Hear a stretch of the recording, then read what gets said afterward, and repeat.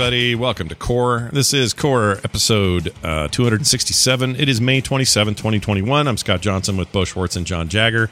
Sorry about last week. We were gone. I was gone. I was out of town. I took a vacation, which I don't do very often. But on behalf of everyone, we bid you a collective forgiveness. Thank you very much. It was fun, but I didn't play any video games while I was gone. And it kind of sucked because when I left, I had just started hacking my way into, playing Mass Effect 2 Legendary Edition, part of that trilogy release, and was really cranking. And then when I left, I'm like, oh, I don't want to. Now it's all I'm going to think about is Mass Effect. And sure enough, all weekend, I just kind of pined for it and missed it.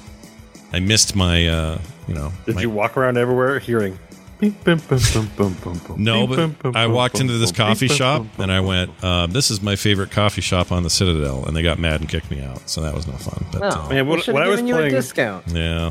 When I was playing Witcher 3, all I could hear was the what's that? The Velen music, Winds Howling, but it's that sad, like, oh yeah, violin or something, just everywhere. Or no, I'd be listening to it, and then it would get stuck in my head, and everywhere felt sad and depressing. Like a beautiful road with nice trees, all of a sudden felt like, oh, who's a murderer on this road, and what sort of nasty things are going on in people's basements, and everyone's poor. Yeah, no, Velen's gnarly, dude. No one wants to live in Velen. That's great. This gross place to live. Anyways, a game can really get in your head if you really want to play it. Yeah, and you can't play it. That's what happened here. That's what happened here, because what I did is I beat Mass Effect 1, the remastering, that is, in the first weekend. So I really hauled ass through it. And honestly, it felt shorter than I expected. But I also didn't do a ton of side stuff because I knew the goal here was, hey, Scott, you never played the first one. Do you want to take the Mako out and find every little piece of ore or something? No, I don't. I just want to go in and I want to experience that story that John's been talking about for all these years, telling me how it might be his favorite of the trilogy. And all that, and I wanted to experience those early things that I hadn't seen before, having only played 2 and 3. And for whatever reason, my memories are strongest with 2, and of course, no memory of 1. Now, so many things make sense. Plus, a bunch of characters lived or got talked to or had things done quest-wise or whatever that brought them forward. So I got to see and experience a bunch of that I didn't have my first time through 2, which is a lot of presumptive sort of, do you remember me? And I can say yes or no, and that's about as good as you can control sort of your previous experience with those people. But in this case, I got to experience some of that fluidity of game to game that they were so famous for. So that was really cool. And then I had to leave, and that sucked. So I think by that point I had unlocked Garrus. Well, I'd seen Tali, but I hadn't recruited her yet. Who else? Mordin. I may have gotten the Grunt by then. Was Mordin in the first one? No, second. But that's how far I got in the second. You're talking about 2. You're recruiting in 2. Okay. So when I left, I was just finishing the Mordin business. Yes. Because there's that there's that bar. Yeah. That hive of scum and villainy. Their version of it. Yeah. How'd you get in?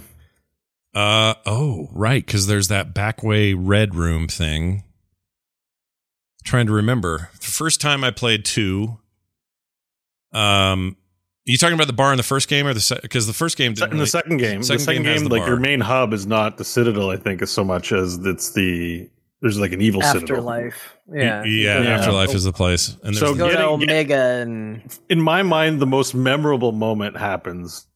One of my favorite 2. I have 2 of the most memorable moments. One of them happens there, and I've only done it one way, the Renegade way. Uh-huh. And I was just curious if you're going Renegade or Paragon. I was asking you a sneaky question to find out what your play style was by how you got into the Afterlife. Sorry, I'm going to play this Afterlife music. This is me walking in there going, yeah, I'm trying to talk to, what's her name? Bluefish Lady. Where's she at? Oh, she's up on the thing. Arya. I wouldn't talk to her. Arya T'Loak. Arya, she's trouble. She's got a Q on her back, which made me think of QAnon, which kind of pissed me off, but whatever. I'll go talk to her and get some shit done, and then she gave me all kinds of stuff with it while I watched silhouetted ladies dance against the lights. So that was nice. But yeah, this is that music. Isn't that cool? My favorite moment is punching the bouncer to get in. Or you just like, you tough guy, they're like, you need something, you need credentials or blah, blah, blah. And you just punch him. You're like, you're letting me in. Yeah. And they go, okay. And that was, That was at the time. That was a very new experience in the game. I don't think I had an NPC interaction quite as fun as that. Getting the Renegade thing pop up so early. Well, this is my problem. I never go Renegade. I always go Paragon if I get a chance to, or unless I really feel. Well, you know what I do? I don't play it strict. It's not like I'm never pulling that left trigger ever, whichever one it is. Maybe it's right. No. Sometimes you're like, oh no, I got to go Paragon. Yeah, I got to go. It's the right thing to do. Or I like this character. Like sometimes you'd be like, I would do what I want, but then I'm with this character who would value the fact that I would act in a way that's according to them. I wouldn't want to like overstep. So then you make a Paragon decision or vice versa in those cases. So that's what I did. Yeah. I make those decisions kind of as I go, and I have never punched the dude. So I guess I got in, but there's also, I thought you were talking about like, which way did you get into the bar physically? There is like a back way. Oh, there's a sneaky way. I didn't know. I went in through the front door. I said, "You're going to let me in." They said no, and then I punched them, and they let me in. There's some sneaky back way. I've never experienced. It's the only way I know how to get in. Now they may still yell at you there. I can't remember what happened. Something happened there, and my memories are now blending into my first playthrough, which is why I really don't want to leave town. I wanted to stay and keep playing, so I could just kind of keep the momentum going and all of that. But I gotta say, I think John's right. That first story is awesome. It's really good. They did fix a bunch of stuff in that game, but it's still janky. It's still got problems. It's better, but it's still rough. You're right. And it was nice when two Mass Effect. Yeah, either way. But then I launched 2. It's no Doom Eternal, like controls wise. Right. But then I launched into 2, and it's a lot better. Like just 2 was in general, like not just even speaking of this remake. One word of warning though, by the way, if any of you are running this on an HDR capable device and television. In my case, I'm playing it on Series X with a TV that'll do 120 frames in HDR. Something about that combination of settings. Anytime there's a holographic presentation, like the lady telling me where to go in the Citadel, or talking to forgot the name of it, that weird entity later in the game, whatever it's called. I sent you guys a video of it. The Vigil or whatever his name is. Yeah, it goes into full throttle freaking seizure blinky blink during those moments. And there were times where I'm really into the dialogue, but I had to hold a pillow over my head because it was giving me such a headache and making me so disoriented. I had to hold the thing over my head until it was done. And then it looked like you were playing in pitch black, right? So the room was pretty dark, yeah. But it's really, it doesn't really help blinky. When there's flashes. Really blinky. Anyway, I just have to think if anybody has actual sensitivity to that and ends up with seizures or whatever, they probably would have there. But yeah, there should be a warning on that. It is more intense than it was for sure. Yeah. I think that's a case of a lot of things. The HDR definitely, because I didn't have HDR on when I got to that point, and even without it, I was like, "Oh, this is." I don't remember it being this intense, but Scott's right. There's a lot going on with this guy that I don't remember being there when I played the first time. It's pretty strange. And I think part of that too is Mass Effect was a very dark game originally, and so that probably wasn't all that bad. And now that everyth's been lit a little bit better, it's just it's intense. Intense little. It definitely is, and I have a ton more to say about it. But go ahead. I was gonna say we need to get your Mass Effect 1 checklist. Who didn't make it out of Mass Effect 1? Rex died because What's-Her-Bucket shot him, and I didn't have the stats to charm her out of it, basically. Whichever one that is, I forget. But I didn't stat up enough to do it. And I didn't know it was coming, and so I kind of liked that he died because... Well, here's the other thing. Because of the way I was running through this game, I wasn't doing a lot of side stuff. The way I did the first game anyway was sort of like, well, I really like Garrus and I really like Tally, so guess what? You two are with me all the time. So let's go. Like, you're my companions for this run, because who cares? Like, I'll just use you guys. And so I never actually did a single mission with Rex at all. Nothing. Some dialogue here and there when, we're back on the ship or whatever, but never a single mission with him other than the one where we get introduced to him. And so when he got shot, it was just like, oh, well, okay. I mean, I had no relationship with the guy at all. Yeah. So he was dead, and I was pissed at What's-Her-Beak for shooting him. What's her name? Ashley. Ashley. Because she's just a cocky a-hole and was always making me mad. At one point, I was in the basement of the ship and I was talking to her and I was like, so, I was doing some of the romantic things on there. And I go, so, maybe we could go out later. I don't know what it was in the dialogue wheel. And she says, Captain, I'd really like to keep things professional here on the ship, if that'd be okay with you. I'm like, okay, fine, that's cool. So I back up. Down. She shot me down, but then later she's Joe Bob McGillicuddy flirt monster to me. And I'm like, well, no, wait a minute. You were weird down there. Now you're not weird. Like, what are we doing here? So I said, well, that's because she was fighting her impulses at first. I guess so. She got weak and was like, well, maybe. She annoyed That's me. what made you mad? You propositioned her? It wasn't that. Like, no, no, and I don't. She's like, well, okay, maybe. And you're like, hypocrite. She shot me down. She's a hypocrite. Yeah. I'm going to leave her next to an atomic bomb. That'll show her. Bob, part of it was just her. I found her character and I just kind of found her annoying. Like she annoyed me. The humans are boring. I mean, even in my opinion, all the humans are boring compared to aliens. There's not obviously. a good I don't think would be Jacob, a controversial statement. None of the humans in Mass Effect are good, and any single one of them could die and it would be fine and not a big loss for your squad. I like I don't like a single one of them. I like Amanda. No. Miranda. Sorry. Miranda. Yeah. Nah, she can go. She's fine, and the reason I like her is totally disconnected from the game because I know who that is, and she's on Handmaid's Tale, and she's fantastic on there. She was on that. Forgot the other show, another show. She was on Dexter. Dexter for a bit. She's great. The Jovinsky or whatever her last name is. She's a Australian chick. She's a great actress. And I like her, so when I see her, I go, that's right. I know who you are. So I kind of spend a little time with her. But now, even in 2, I'm still mostly palling around. Well, Garrus default, he's always with me. And sometimes Tally now that she's with me, and sometimes who's the other one I like? Oh, I'll play with Grunt now because I think I like Grunt better than Rex. But again, I didn't barely know him. I barely knew him. So when she walked up and went, pop, pop, I went, if there's a chance for you to be left for dead, you're dying. I looked at her and said that in my own heart because I knew she was going to be out of this story.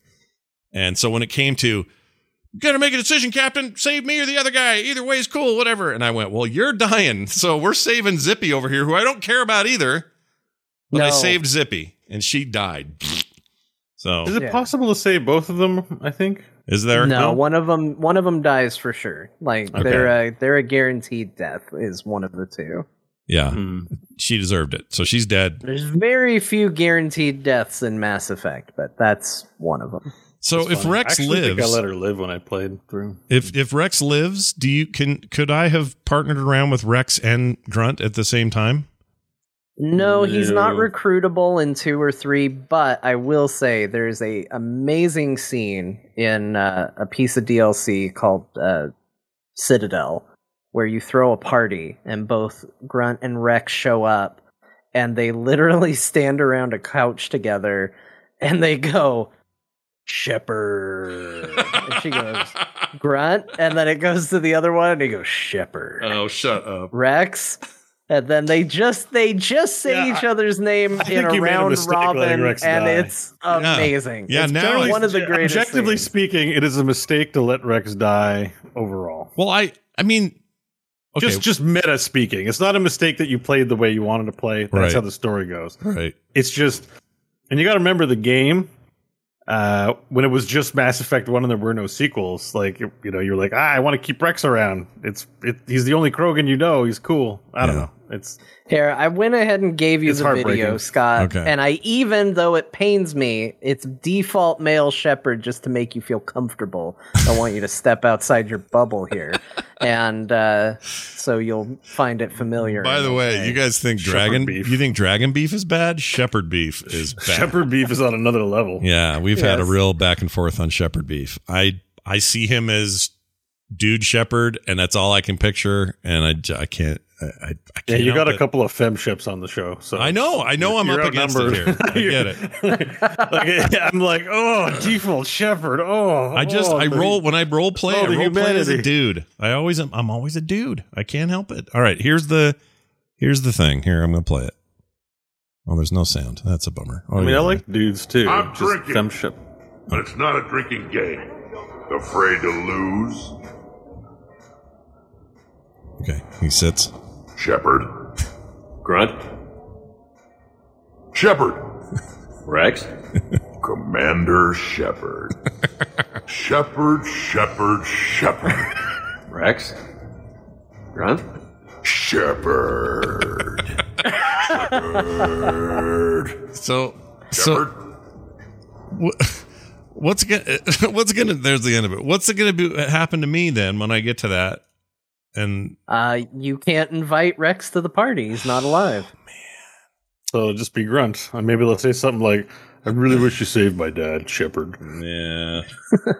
Well, chat room makes a good point. Ethan Winters is the best character in Mass Effect. Oh, I'm sorry. He's not in it. He's in something else. I'll talk about that later.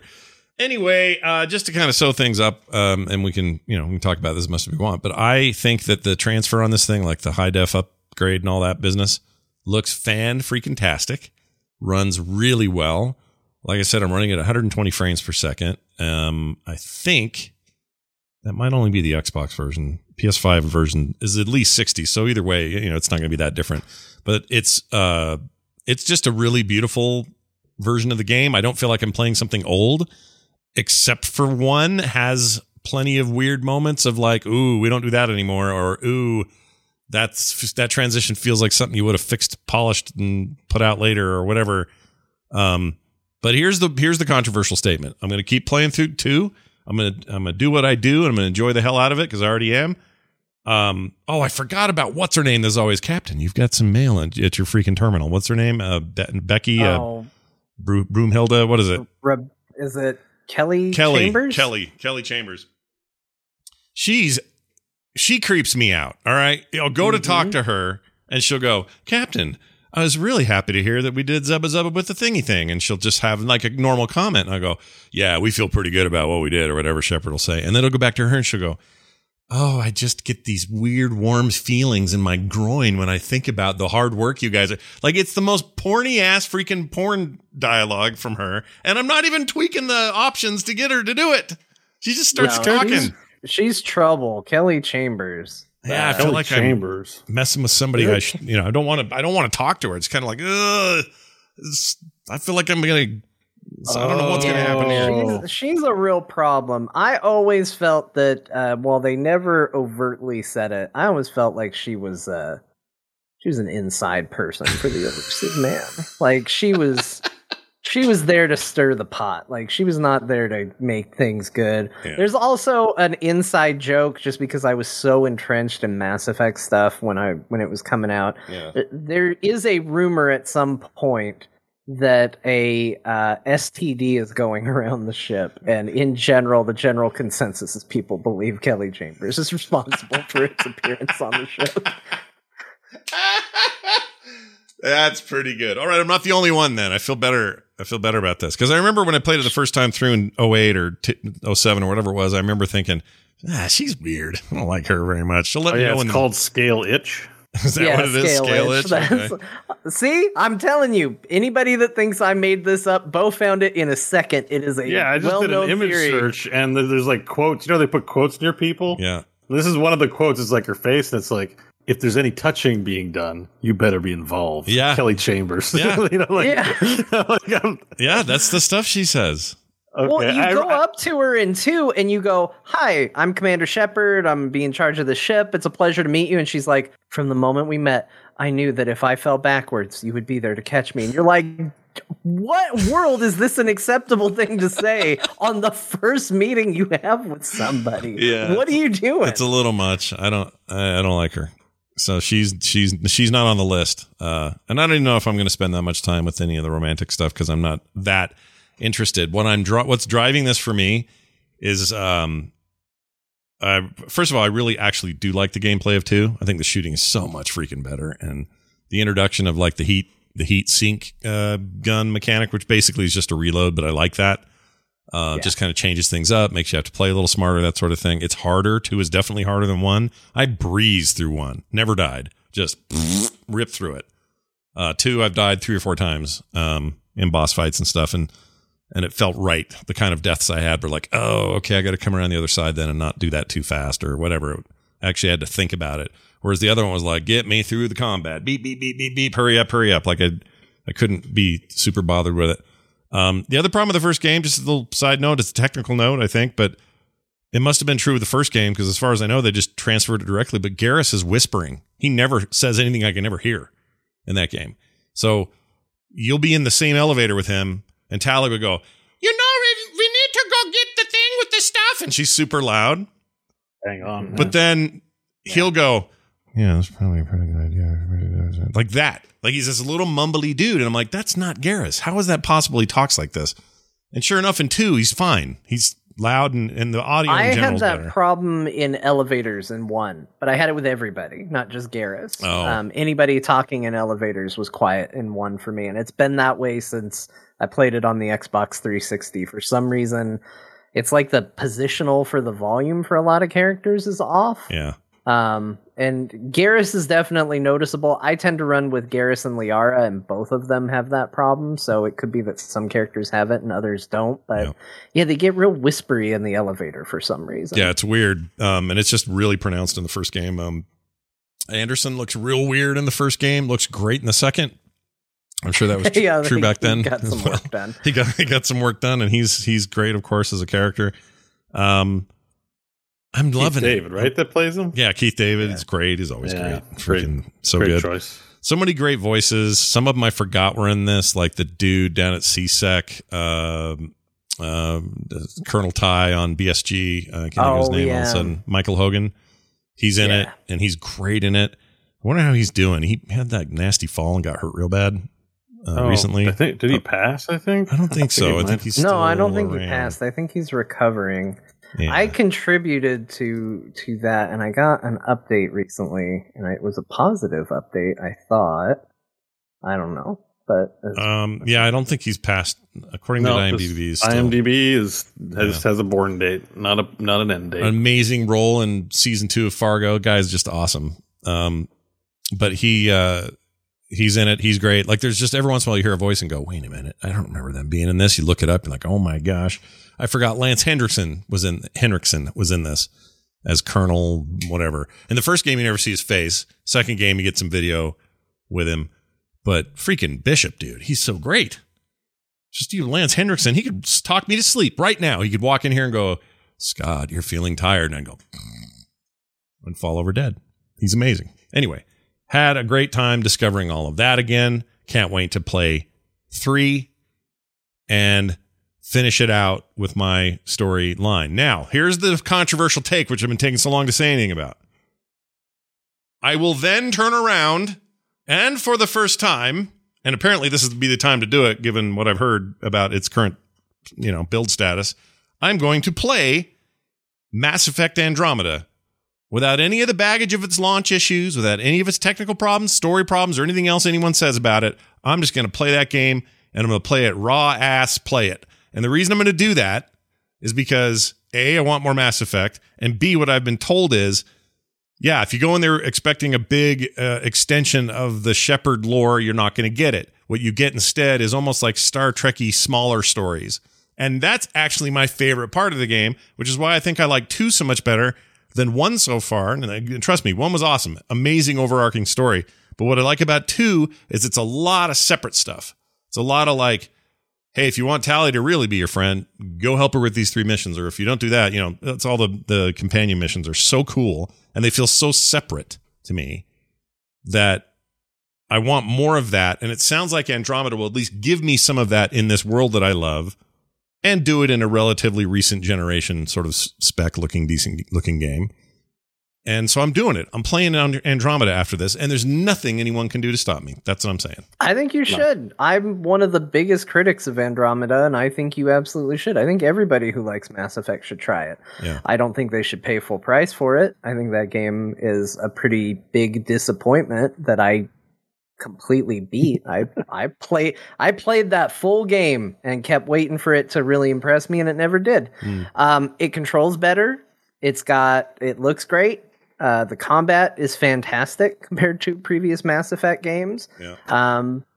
There were a lot of bugs, like no doubt about it. Facial tweaks, weird things where enemies would just like crouch and then stand and then crouch and then stand, and you just watch them like do a little dance. Like, I don't know how much of that stuff has been fixed. I just think the biggest problem with that game is, one, the characters are kind of like they did the same thing that the characters always were. It's like, hey, here's an Asari archaeologist. Yeah. And it's like, oh, well, I've seen that before. And it's not as good as Liara. Okay, here's a Krogan that's a big, tough badass, but he's not as good as Grunt, and he's not as good as Rex. Okay. Here's a Turian that's going to be like your buddy, kind of no-nonsense buddy, but she's not very cool compared to Garrus. Like, she's no Garrus. Okay. Like, they just kind of one-for-one give you what you've already had, but not so it's better. the Star Wars sequels, basically. Yeah, sort of. yeah. Like, it is kind of suffers from that. And the other big thing is, it's the same problem that I had with like future Halo games once we got past Halo 3, where it was like they hit this story beat where it's like, we're going to put you in a new galaxy. Everything's going to be new. It's all going to be fascinating and great and wonderful. And check out all this new alien stuff. Yeah. And there's 2 new aliens, which are really kind of just one new alien. And other than that, it's everything else that you've already seen before. Yeah. None of it's new and different. And it's like, well, it's not really exciting me for exploration when it's literally exactly the same. Yeah. And like, we went out there to discover what was new, and there wasn't any new stuff, and all that stuff you liked from before, none of that's here either. Because, you know, Scott, I don't know how you feel about Quarians, like Tally. I love Tally. They're not in Andromeda. None. What? 0. There's less. Well, They talk about them. They're probably all So it going to sounds die like because watching Star Trek Voyager, and they go to the Delta Quadrant, and then it's all just Klingons and Vulcans, but no Romulans. It is kind of that. You're not wrong. Because I played the prologue, and like, so I haven't gotten to it. I dipped my toe in it, and I'm like, okay, I met the bad guy aliens and saw humans. That's all I've seen. Are there any Vorcha in there? Any Vorcha? There's a big like diarrhea blob above the planet. Sweet. When you warp in, there's like this weird brown shit in space, and you're like, "Oh God, what's going on?" Like, crash into it, and then you crash on a planet looking around. Diarrhea blob. Like, so far it seems good, but what you're telling me is this Voyager with Klingons and Vulcans and Romulans. The thing that made me the most frustrated was you got the impression very early on, especially, I mean, again, I was a big fan of the Quarians. Tally's one of my favorite companions, so that was something that I was like kind of thinking about going in. And they talk about them a lot because the idea is that they sent over these like arc ships, which with a bunch of the races and stuff on it. Yeah. But the one that had the Quarians and the Solarians on it disappeared. Yeah. Like, it never made it through. And you start to think, like, did they just not want to model Quarians and Solarians? Did they just run out of time? And there's a part in the game where you go into a place where they have models of all the races, like along the wall, to like teach you about their history. And I was like, well, maybe you'll at least be able to see one there. And you go in there and the hologram's fizzling and they go, oh yeah, the Quarian hologram isn't working for some reason. And you're like, they didn't want to model them. That's exactly what happened here. Like, it sounds like they don't maybe. even put them up in a friggin' hologram in the game. Like, it's just dumb. And Chad's saying they were supposed to be in DLC. Yes, the game ends with a big to be continued of like, we're going to go find that ship, but it's never going to pay off, you know? Yeah. Did they do DLC? That never happened. No, they never didn't do it. I think they should. The game was received so poorly, they focused on fixing bugs and never doing anything. Okay, they anthemed it. Yeah, they anthemed it. There you go. That's perfect, though. I think I'm going to do it though I'm just super curious now because I'm now basking in the world in such a way that I sort of didn't through the first one. It's funny in the second one, the thief. I forgot her name. Kasumi. I never recruited her in the first time through that game. Never saw her before. She's brand new to me. So don't ask me how I did that, but I never went there and saw her, never filled that slot, and didn't do any of her story business. So that was new game for me entirely. Well, she was DLC, so maybe you just... Oh, is that why? Yeah. Yeah, her and there's a bounty hunter too. Okay, her and the dude down in the basement next to the incinerator thing. That guy is also DLC, right? With the one eye. Zaid, yeah. Okay, now it makes sense. I never saw those two the first time through, and I thought, well, who the hell are these guys? Now it makes sense. So that DLC was like play the game again and try these new people. Was that how that worked? Or what? I think it pretty was much. pre-order stuff, or maybe Zaid was like there was some like pre-order bonus stuff going on with that. I think Okay. Well, then I don't remember. It was really Yeah, fun. Mass running. Effect 3 also had a really like major DLC character, like a character you're like, really? This is something you have to pay for without getting? Because that's where you get the Prothean who joins your team. Ooh. He was a DLC character. There's a Prothean that joins your team. I didn't know Yes. that. You have That to have the seems- DLC to get it. It's huge. Yeah, like that is it, huge. it really changes everything. It almost to seems like have a bad idea because they're such terrible. They're horrible. You're trying to kill them. Chat room They're says, trying to kill you. Tally in the chat says, Zaid was a pre-order, Kasumi was bought DLC, Javik in 3 was PLD, paid DLC, Javik's the Prothean. So Okay. Javik so- is amazing, and he obviously, because he was a Prothean, he has a lot of very interesting insight to everything that's going on. Oh, and for sure. Yeah, he was. You had to pay for him, or you didn't get him on your Well, team. even cooler then, because this trilogy includes all DLC. So, yeah, Already- I'm stoked to no hear less. that. Actually, I'm very excited to keep going. So, anyway, I just love it, and I know John, you a little behind me, I think, on total playthrough, but you beat 1 again and started 2. Anything to add about your? How'd you get in the afterlife? I haven't gotten to Afterlife Oh. yet. I'm very, very early in 2. We've just gotten our human squad together, and we're hanging out. And actually, I just got the Normandy. That's where it ended. Oh, the was new I just got Normandy, the new okay. Normandy. Man, that opening to 2 is good. It's I just really good. I want to remind everybody for a moment how good the opening to Mass Effect 2 is, because you want to talk about just like, what are we doing? Like, the opening to that game after playing through Mass Effect 1 is shocking. And I remember the first teaser for Mass Effect 2 was just a bunch of debris in space, and then talking about Commander Shepard's accomplishments, and then changing Shepard's status to killed in action and a bloody N7 logo. And I was like, are they going to kill Shepard in the sequel? I'm going to be furious if this is what they did. Yeah, they did, but then they just put some weird glowy scars on him and gave them right back to you. I'm sorry, her. You got her right back.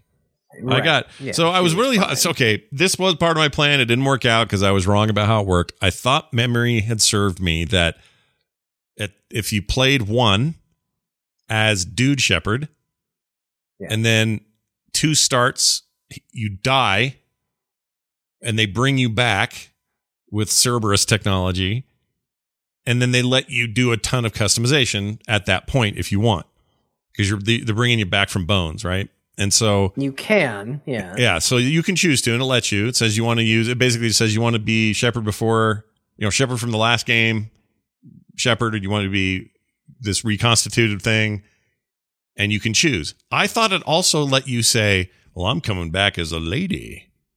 I thought it did, but it doesn't. Oh, it doesn't let you switch the gender. No. You can just change your They appearance. should have. That would have been really cool if I could have said, "All right, well, I had my share of supermodel Billy Bob in the last one.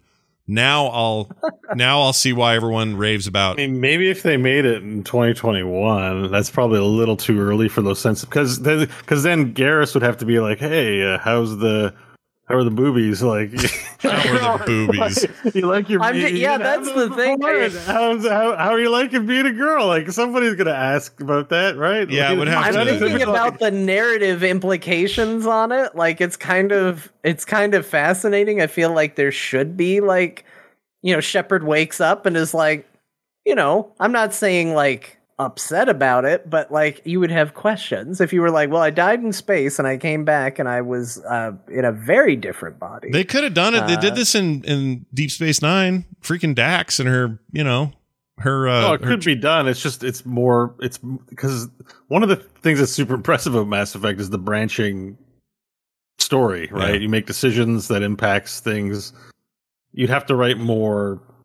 Romance might be weird. Like, I don't know is there a romanceable character in 1 that you could romance it's 2, and then so make love to them as a man, and then make love to them as a woman. I don't know. Right, so You if know, you it hooked would up just- with Ashley, you could do that in 1, but then she wouldn't be romantically available in 3. Yeah. Well, she's literally theory. not available. For Yeah, me I mean, at all, so. well, maybe, because Ashley's such a bigot anyway, she probably wouldn't. Like, she'd be like, "Oh, you changed your gender." That's gross." the other Like, thing she I didn't probably- like about her. I hated how she She's was pretty- a total bigot. That's another reason I she's didn't a like her. bigoted character for sure. And anyways, but they would have to write that in there too, like that whole discrimination. Maybe you're like, okay, I didn't let you die in the first one. Now I'm going to throw out an airlock in the third one or something like that. Like there's just a lot more there, and their heads probably. I don't think they. It's just. I imagine if you're making that game today, you'd probably think like look at how Cyberpunk turned out. That game didn't intend to be. Not that I want to inflame this conversation, but I don't think they set out to be the end all be all of a game for a safe space for LGBTQ, all that kind of things. Right. There was gender bending in the game, and they touch on it, but they probably, there's a lot of controversy leading up to that game, and they had to make changes for it. I imagine if you're making Mass Effect now, that kind of stuff would also come out. Like, well, like exactly what you're saying. Well, that is something that's actually in the news right now, which is the fact that a lot of modders are adding romances back to the game because the game has locked audio files, because there were a lot more same-sex romances in Mass Effect that they kind of buckled to pressure and didn't include at the time. Oh, interesting. So they didn't exist, but a lot of audio files and things like that exist for it. So modders are now unlocking that. And so it's definitely a case of they were clearly, wanting to push it further than they were able to then. So I feel like if they were going to redo it now, maybe that's something they tackle, but that's such a powder keg for a giant corporation. Hey guys, what do you think would be best for our shares? Like, should we go transgender? Should we stay away from it? Should we possibly address this and maybe mess it up and make things worse for us? Or maybe we just don't, if you picked a male shepherd, you get a male shepherd. I mean, the answer is always like, we'll bet on getting it wrong, so why make the attempt? And that's what most video games do, right? Yeah. They're just like, unless it's super duper safe and a consultant's been, triple checked everything. If they're trying to be risque and take a chance, there's the catastrophe if they miss. The PR nightmare is probably I'll acknowledge, just for anybody hearing this, because I know we have some trans listeners and stuff like that, but we are not the right people to talk about. Oh no, we have no idea. But I will also say, you look at something like Lev in The Last of Us Part 2, which was a character that they wanted to do respectfully. They had a consultant come in and talk to them about it. They were told areas that they thought there would be pushback. They were told what they were doing right. And that still wound up being a very controversial thing. Like, it's a thing that even when you go through certain channels, you kind of can't say, oh, well, there's a 100% guarantee that this is going to be fine. Like, it's just not something that's that cut and dry. Right. And I think that it's unfortunate to some degree, because I do think it makes people go, well, let's just err on the side of not acknowledging it or not touching it.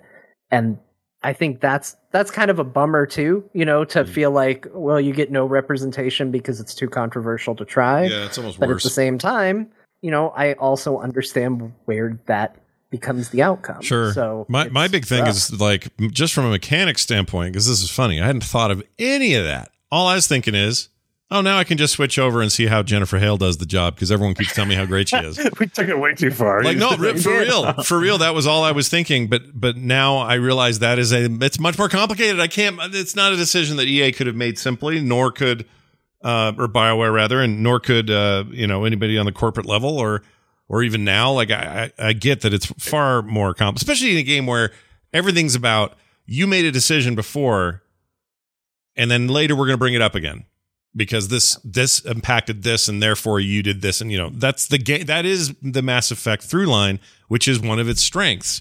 So you're not just to ignore the fact that there has been a massive change to Shepard and that he's a lady now. You couldn't avoid that. Now, the thing I do hate about that choice is that when they say, you want to customize? And I go, sure, why not?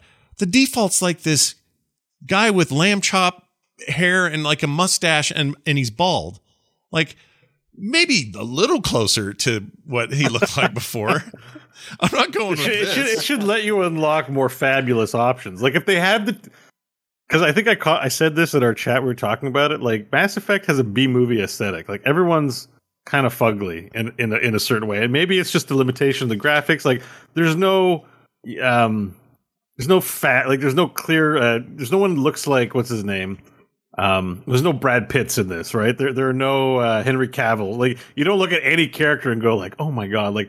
Not even Miranda, and I think it's just the graphic engine they use. Yeah, like everyone probably. just looks a little like, yeah, they're hot, but they're kind of B movie hot. Like it's just it carries through.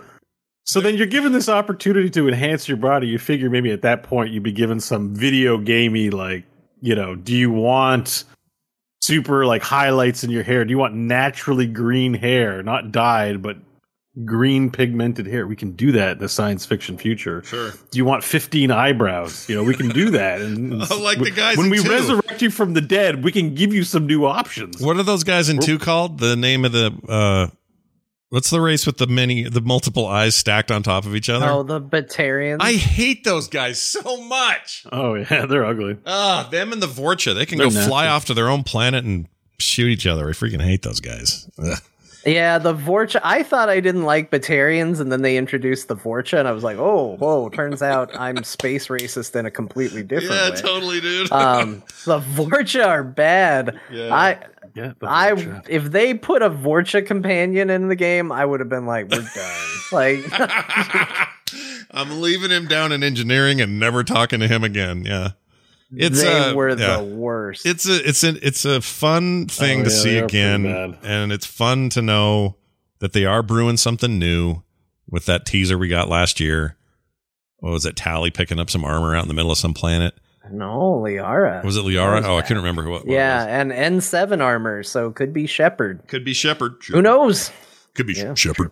But here's the thing: like, whatever they do there, I think the opportunity to focus on the aliens is something that I hope they do moving forward. Because I'll say this: the graphics in those games, the facial stuff, it's not great. It's still pretty good, but in its time, maybe groundbreaking. But today, it's their lip sync's not great. The teeth look weird. It's it's kind of rubbery and weird. But it's not when Morden talks. And it's not when Tally says something or does things. She's mostly just blinking, but with her little light down there. But you know what I mean? Like when they do aliens, that stylization works.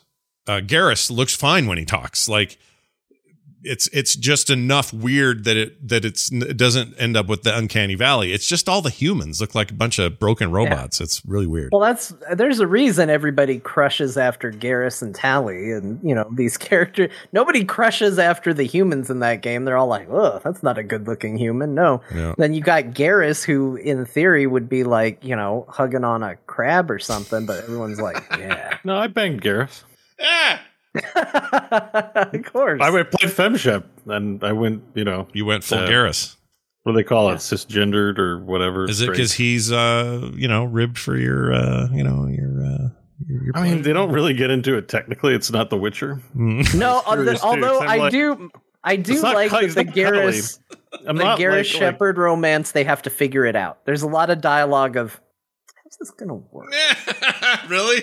Yeah. I never did any of that stuff in the game. Like I wondered if because he has such sharp angles. Like he looks like he's kind of got a shell. I'm like, is his penis like a sword? Like what? Like shing.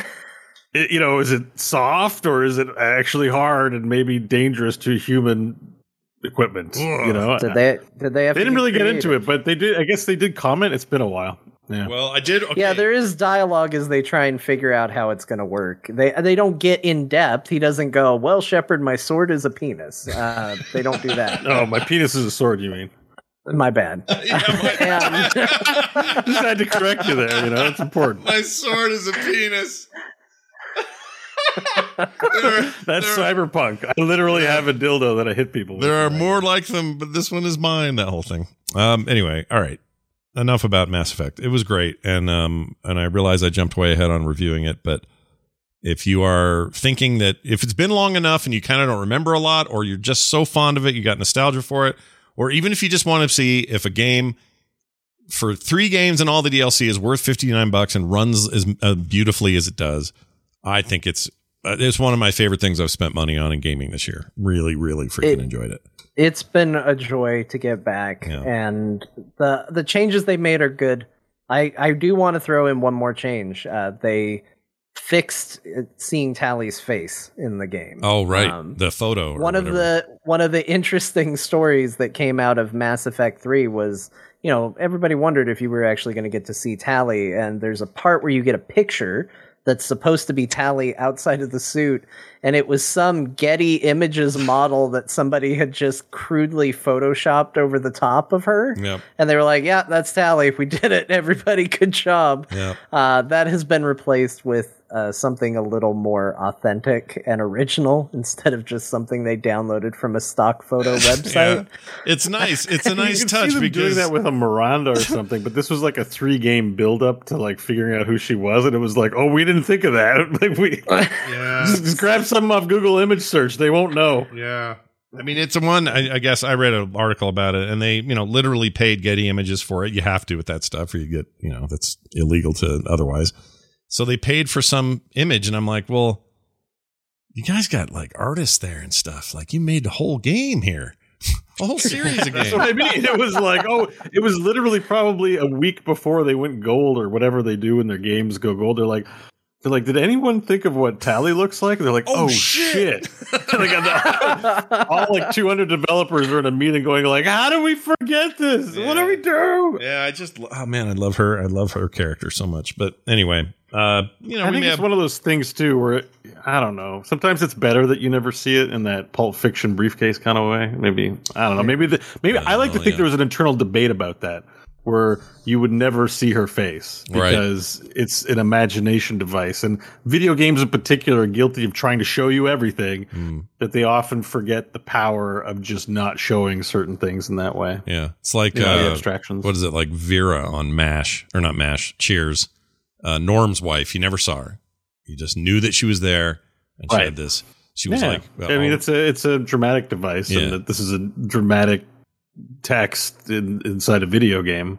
Yeah. And I can think of other examples, maybe because they were the end of their trilogy, it didn't matter so much. But there are other examples out there of when you break that rule, things go south. Like, not to keep it into sitcoms or even the same genre and or spinoffs sitcom, but it always drove me crazy. On Frasier, Niles and Daphne had this amazing many-season tension between the two. She didn't know how he felt about her, and he constantly was pining for her, and it just added to the story, and it really made those characters interesting. The minute in later seasons they have them finally figure out they like each other, and now they're together, I could give less of a shit.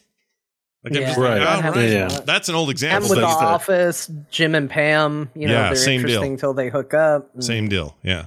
It's another good example.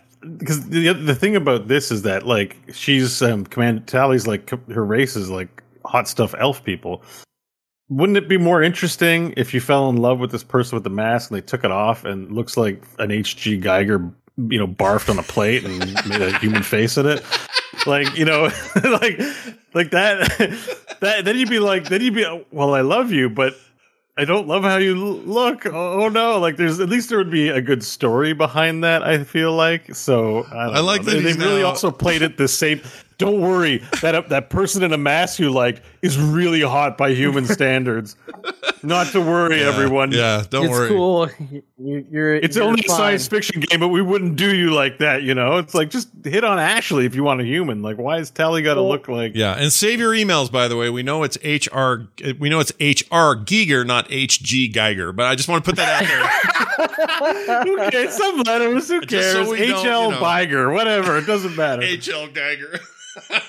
So wait a minute. I do have a question. If Bo was a romance Garrus guy and Scott was a romance Tally guy, does that mean you guys didn't know that Garrus and Tally hook up if you don't hook up with the two of them? I never hooked up. I never hooked up with them, so I don't. No, I don't think so. I guess I don't know that. They have a romance thing if you're like they couple up and spin off into their own show. You catch them calibrating together on the Normandy if you don't romance either one of them. Wait, in their suits, in their nerve-wracking. Garrus's chin could crack her mask open. Well, that's what I'm accident. asking. Like, is she okay? Is he in his big dumb suit with the way too big neck hole that he wears constantly? They're light hugging. They're not like pounding it out on the below deck of the Normandy. They're just hugging, and you walk in on them, and they are very awkward and cute about it. In full view of Jack, who wears leather straps for boob holders. So that's the thing. Yeah. You know, it's a family. Jack pisses me off. Anyway, the point is, that game's great. Those games are great. It's a bygone thing. Especially for its time, it's an amazing thing with a lot of staying power, and I can't wait to play more of it. And I think I'm going to dive in. Yeah, all this great. Mass Effect talk is. I know it's wet your whistle. It's wet my whipple. Your nipple, yeah, your whipple and your nipple, both are wet. And nipple whipples. Oh, I should say, the other reason to play Andromeda is, I've got it on Game Pass. It's costs nothing, so yes, that's a good reason to do it. Yeah, just gonna play it. I in fact installed it already, so that when all this is done, I'll just roll over there, give it a crack, and see what I think. All right. We should probably do some of this news here. Right, maybe this week. Yeah. This is a long intro. An hour. Yeah, about an hour of talk about Mass Effect. I think it deserved it, so I don't have a problem with it. Whatever, yeah. It's a big event. Let's talk about a few things going on. There's no BlizzCon this year. It's been confirmed. They're not doing it later this year. They said there'd be some sort of hybrid event early on in 2022. I don't know what that means. Probably a little bit like their digital event they had earlier this year. Maybe combined with some remote stuff. Who knows? They didn't get any details, but a full-blown event is not happening. And a lot of U.S. people are like, boo, we totally could do it this year. It's high enough vaccination rate, this and that. And I believe that they probably had the place reserved and probably were thinking and looking forward to it and probably took a look at their international situation, which they are an international draw. This isn't going to be just U.S. attendees. And a lot of the world is not ready yet. Like there is we're getting real comfy down here about our vaccination systems here in the States, but it ain't like that everywhere. I've got people and friends in Europe that are in full lockdown again because of outbreaks and spreader events and other stuff. And variants and that kind of thing. Yeah, it's bad. So until it's great, then I wouldn't take that liability or make that commitment either. I'm not shocked by this at all. People are reading into it too much. Oh, this is just another sign. I'm like, no, it isn't. This is just them making a very smart business decision. They make money with this event, and they'll lose money by not having it. They know that this is not the time. So I'm fine with it. Like, do your digital thing again, maybe 2022 end of the year. Maybe then it makes sense. You'll also have more to say. We just say, I'm disappointed. I mean, yeah, that's okay. Do we have to also add in the whole, all the other BS? Just say, I'm really sad about this. I agree. That's how that's exactly, because my thing is like, oh, I was actually looking forward to seeing my friends this year, and now I'm not, and it's okay. Maybe I'll see them in another way or another format, or I don't know. A lot of things that involve international sort of gatherings just aren't happening. So it just is what it is until it isn't. I'm getting my first shot next week. Ooh, finally. You're gonna get it in the left arm or the right arm? Not that it matters. I don't know. I just booked the appointment, and yeah, I'm gonna go. Everyone, anyway. Not that we need to get into it here, but everyone's talking about the vaccine. Which vaccine is it? What do you do? Blah, blah, blah. I'm just like, I don't care. Stop talking to me. But I'm gonna get the shot, and it'll be done. It's just not that I have anything against it. It's just boring. I'm just like, I just don't want to talk about vaccine. You're bored. All right, no. I just don't want to talk about vaccine. Just give me the vaccine. Let me move on with my life. I agree. I'm with you. That's how I kind of felt. I have no idea anything about what it is. It's just next week, and I can't wait. I think. Yeah. Well, hopefully it doesn't hurt. Looking forward to it. Dead by Daylight 2. No. Sorry, what am I thinking? I'm thinking of that other thing they talked about today. The other zombie game. Light. Yes, that got talked about, and they showed a bunch of stuff. Anyway, and that's coming out this year. But that's not what we're going to talk about here. Dead by Daylight, this symmetrical horror thing where one bad guy chases the five of you around. You try to escape game. Is getting Leon S. Kennedy, Jill Valentine, and Nemesis from John's favorite video game, Resident Evil 2 and 3. How does that feel, John? You feel like they've been listening to you? They're stoked to get you into daylight? I don't feel like they've been listening to me, because it's certainly not who I would have picked if they were listening to me. It's got Leon, so we did good. Yeah. We are 1/3 of the way there. But Jill's fine. Jill's fine. Nemesis, I mean, clearly they wanted something that's going to be tentacly, and I guess that's going to be Nemesis. I would have gone with Mr. X. I feel like he's way cooler than Nemesis, but that could happen though. Me. Plus, they skin those guys. They get skinned, so they'll probably just skin them to Mr. X or something. Yeah, and that'll be fine. And also, it's the remake Nemesis, which I don't like. He's got the weird side nose. Yeah, I kind of like my Nemesis noseless, but they do a lot of skin stuff, like you said. So I'm pretty sure it's going to be in there. It makes me want to play Dead by Daylight. I want to be Leon. It gave me a survivor I actually care about, because that's the thing is I see that game and I'm like, I just want to be the killer all the time, and it's.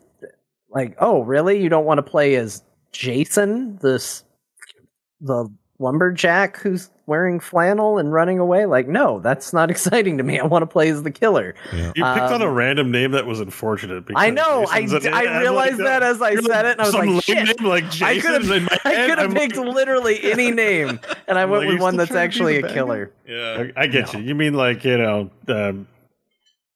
Dr. Phil. I don't want to be Dr. Phil. Oh, Dr. Phil. That's a great idea. All right, everyone, we're going to get away from the bad guy. Do it. No. Make him the guy. Make him the new. Okay. The new killer to be put in the game should be Dr. Phil. That's an amazing idea. Have him going. Clubs people with a weight loss book. I'm not an actual psychiatrist. Look out. Run. You have to get away from him. You need to call your mother. Yeah. You call your mother. Dude, you do way better than I do. You call your mother. That's amazing. What a great idea that is. But thank you. Enjoy. I hope everyone enjoyed. Oh, that would be even better. The survivors are the monsters. So you play as Jason, Freddy Krueger, and you're the survivors trying to get away from Dr. Phil. Yeah. See? Yeah. It's like the horror is the wholesome person. Not a true wholesome person, but a TV wholesome. It's Dr. Oz, it's Dr. Phil. Right. It's what do they call them? I hate all those guys. TV doctors are the worst. Not a libertarian, not a philanthropist. What's the name for it? Dilettante, maybe. Not even a dilettante. Just somebody who's like makes it's important that they're known who they are, as well as and all this crap. Yeah, people doctors I don't trust. Is that who you're describing? I think that's who you're describing. Yeah, doctors and other TV self-help personalities. Yeah. I don't like those guys. That are sus. Super sus. That's free on Epic this week, by the way, if you haven't picked up the PC saw version. That. Yeah. Just pick it up. Super there. sus? No.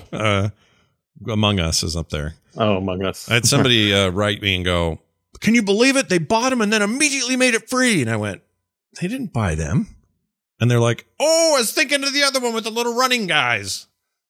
What's that called? Bumbly men, running around with little men. What's it called?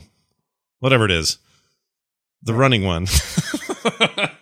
That's the one Epic bought. And they did not. Oh, Fall Guys. Yeah, Fall Guys. That's it. Jeez Louise. Brian Dunaway in the chat. Hey, Brian. Hi, Brian. He's co-host on the second biggest video games podcast on the network. He's gonna hate that. Way to place this on a list. That was like some shade, but it's also kind of against your stuff. Yeah, it totally is. I don't know, because he gets all worked up about it. See, he's laughing because he knows. We're always saying, "I got to figure out a way to event." I got to have our own Infinity War. It's like we got to be bigger than Core. I'm like, all right, let's go. Anyway. So there's Nemesis beef for you. Moving on. Let's go to Microsoft confirming Starfield to be shown at the E3 adjacent Xbox Bethesda showcase. Or that may actually be at the E3 thing. I'm not actually sure. Anyway, Xbox, Bethesda, first time as a married couple, will present Starfield. A lot of it, I guess, is the talk. So we're going to know what that game is in June.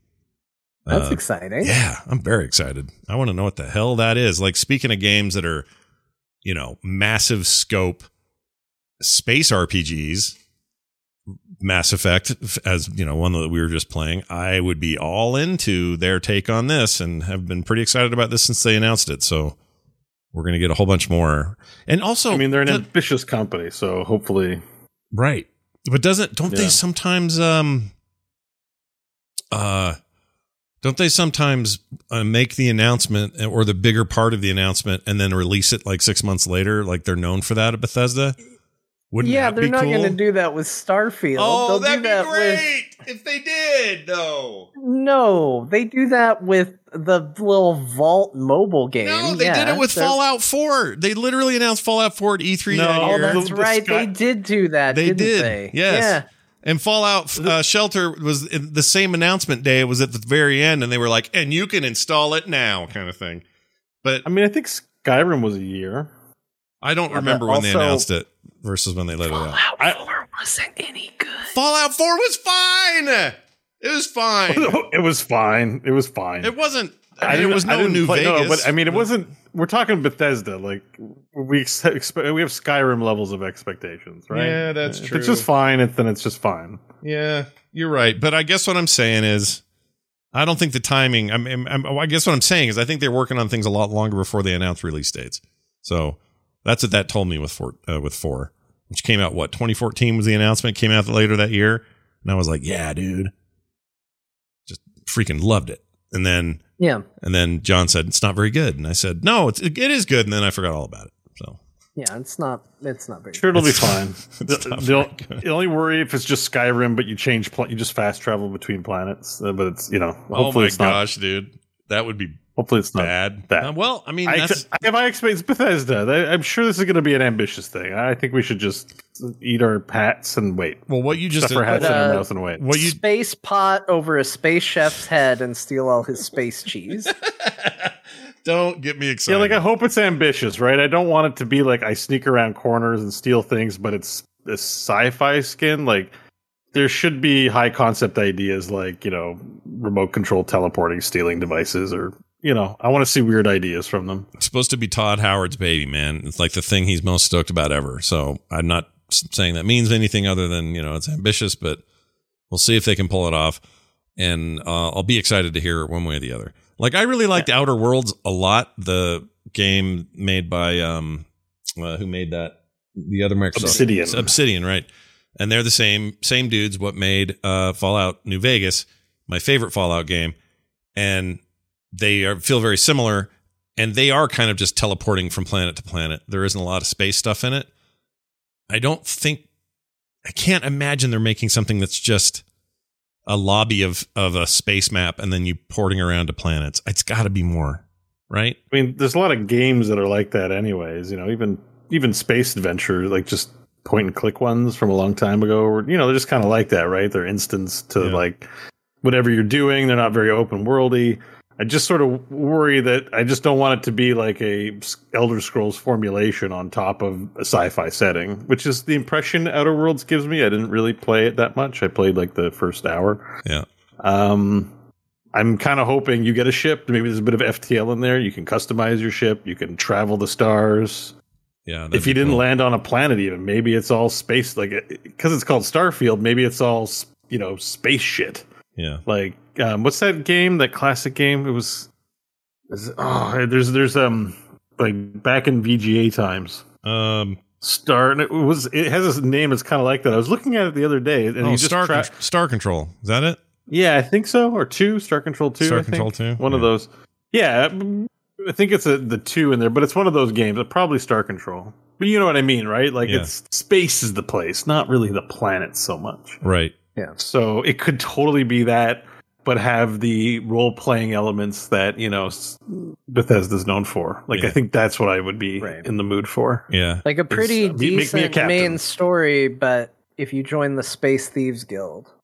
Like in Mass Effect, you're a captain, but you don't do any real space exploration. Like, you highlight the planet, you play in a little mini game where you can land on other planets, but all involves landing on planets.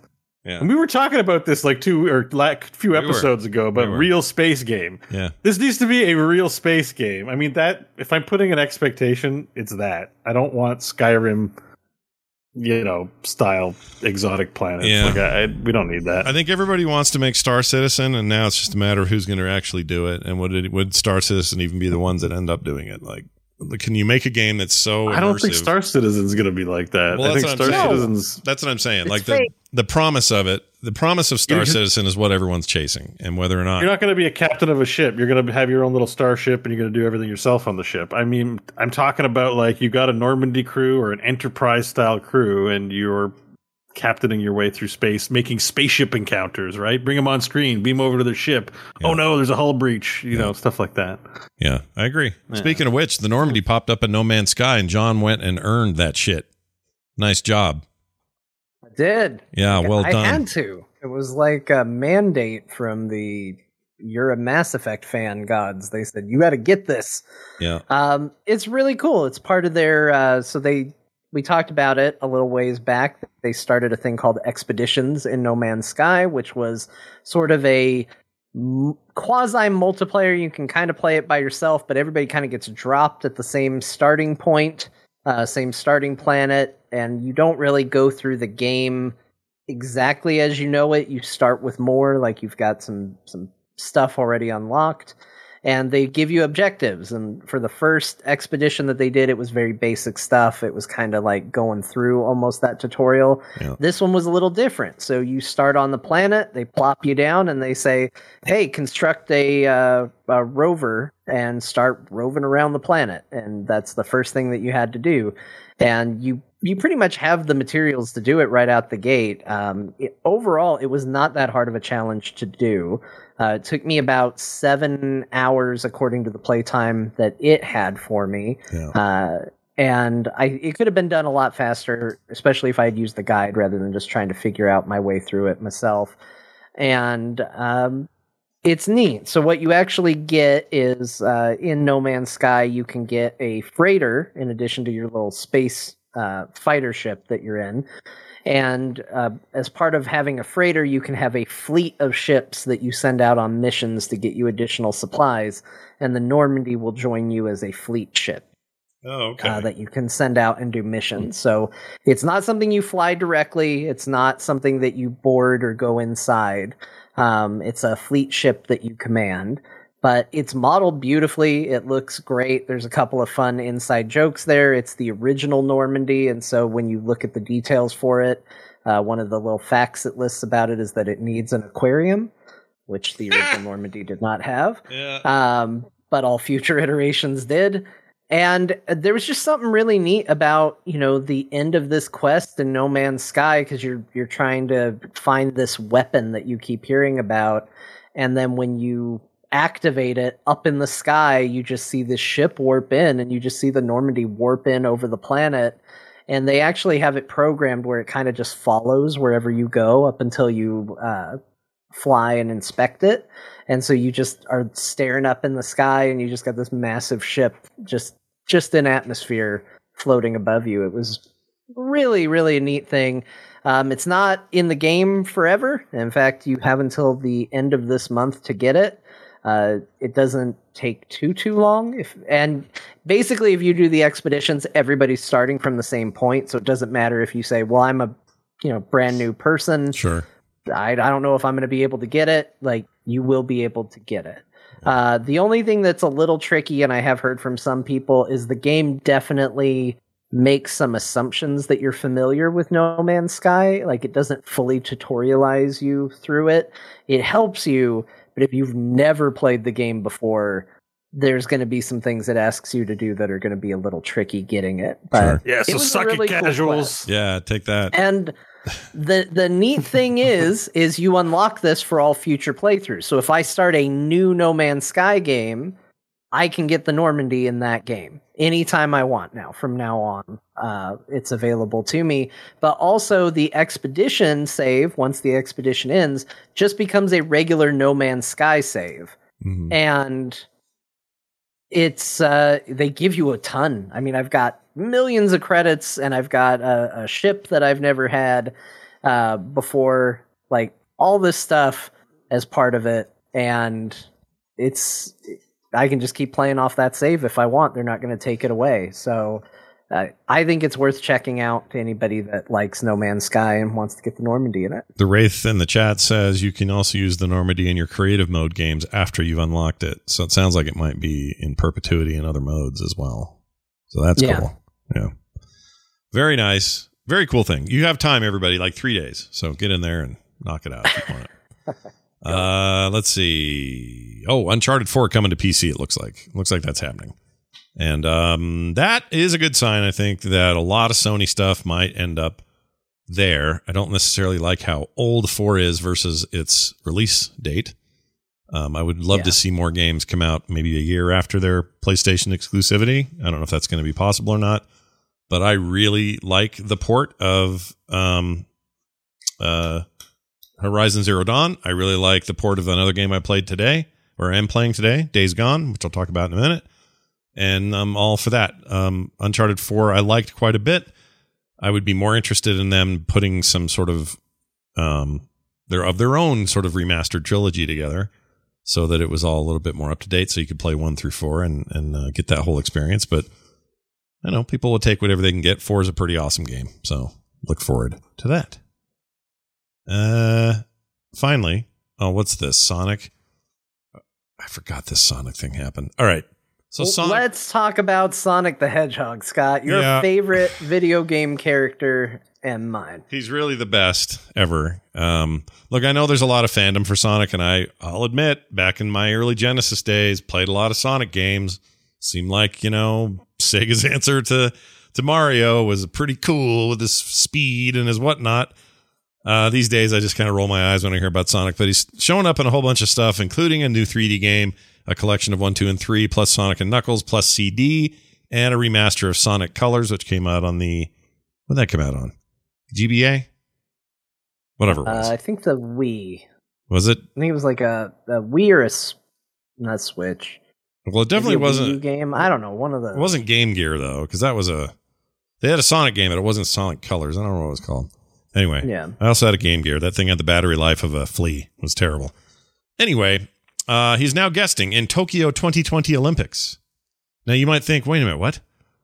No, this is like a serious sports game, Olympics game, with like fully rendered out looking divers and runners and javelin chuckers and all that stuff.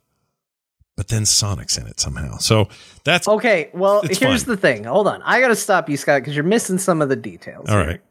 There is some excitement to this announcement. So for one thing, if you know the weird history of Sonic the Hedgehog 3 specifically, you know that there have not been a lot of re-releases or ports of Sonic the Hedgehog 3 because Michael Jackson helped write music for Sonic the Hedgehog 3. Whoa. And was famously very unhappy with how the music he created for the game was translated to the Sega Genesis and then withdrew from it. And as a result, there have been rights issues over the music in Sonic the Hedgehog 3, so it is very rarely ever ported on any sort of collection. This is a collection that's going to include that game. No word if they're going to do different music or what they're going to do. But that's part of what makes it so cool is 3 and Sonic and Knuckles are not often ported because of Michael Jackson, of all things. Yeah. It's a very weird story and a very weird history. People should go look it up. It's crazy. Yeah. And it's going to be in this collection. So if you liked Sonic the Hedgehog 3, it's very exciting. And, Scott, I want you to click the link that I included. I did. I want you to see the wondrous thing that is this Sonic the Hedgehog in the Olympics thing. It is truly a spectacle to be held because it isn't Sonic the Hedgehog. It's a guy in a Sonic the Hedgehog suit. Yeah. A fully rendered out. So what they did is they didn't put Sonic in this game. They put a guy in a mascot uniform that is Sonic. It's a skin, basically, kind of. And it's ridiculous. Hold on. I thought this had I think this had the video in it. You have to see the video. Oh, where's video? There's video? Sonic. I don't see it in this link. I'll find it. It wasn't in there. I looked at a bunch of stories. Yeah. I want to see video. Yeah, it's not in here. That's unfortunate. Oh, video here. So they're still calling this 2020 Olympics, which is interesting because it got canceled, obviously. There were no 2020 Olympics. And they're still calling it that. Which is weird, because aren't there going to be something, right? Like a 2022 deal? Or maybe this year? Okay, well, there's I got a protest the video going on right now. Here we go. I kind of don't want to have it. Yeah. Scott, you got to share this. This is truly a treasure. Like, there's a reason I wanted to talk about this, and 90% of it is this video right here. Okay, there's an Xbox video. Let's see what we got. Copy link. I can't wait now. All right, let me get in here. Let me unmute it. Chat room, let's take a look here. All right, we got some. Guess who's competing at the Olympic Games this year? It's none other than the blue blur, Sonic the Hedgehog. No, it's not. It's a dude in a suit. Dress up your avatar as Sonic and compete in 18 fun-filled Olympic events. Go for the gold, your style, in basketball, tennis, football, and much more. This is your chance to compete in this year's Olympics with your family and friends. They have to do it. Tokyo 2020 is coming to all platforms June 22nd and is available for pre-order today. They have to do it. I'll tell you why. Why? Why is that? Because I saw they were doing the running event. Yeah.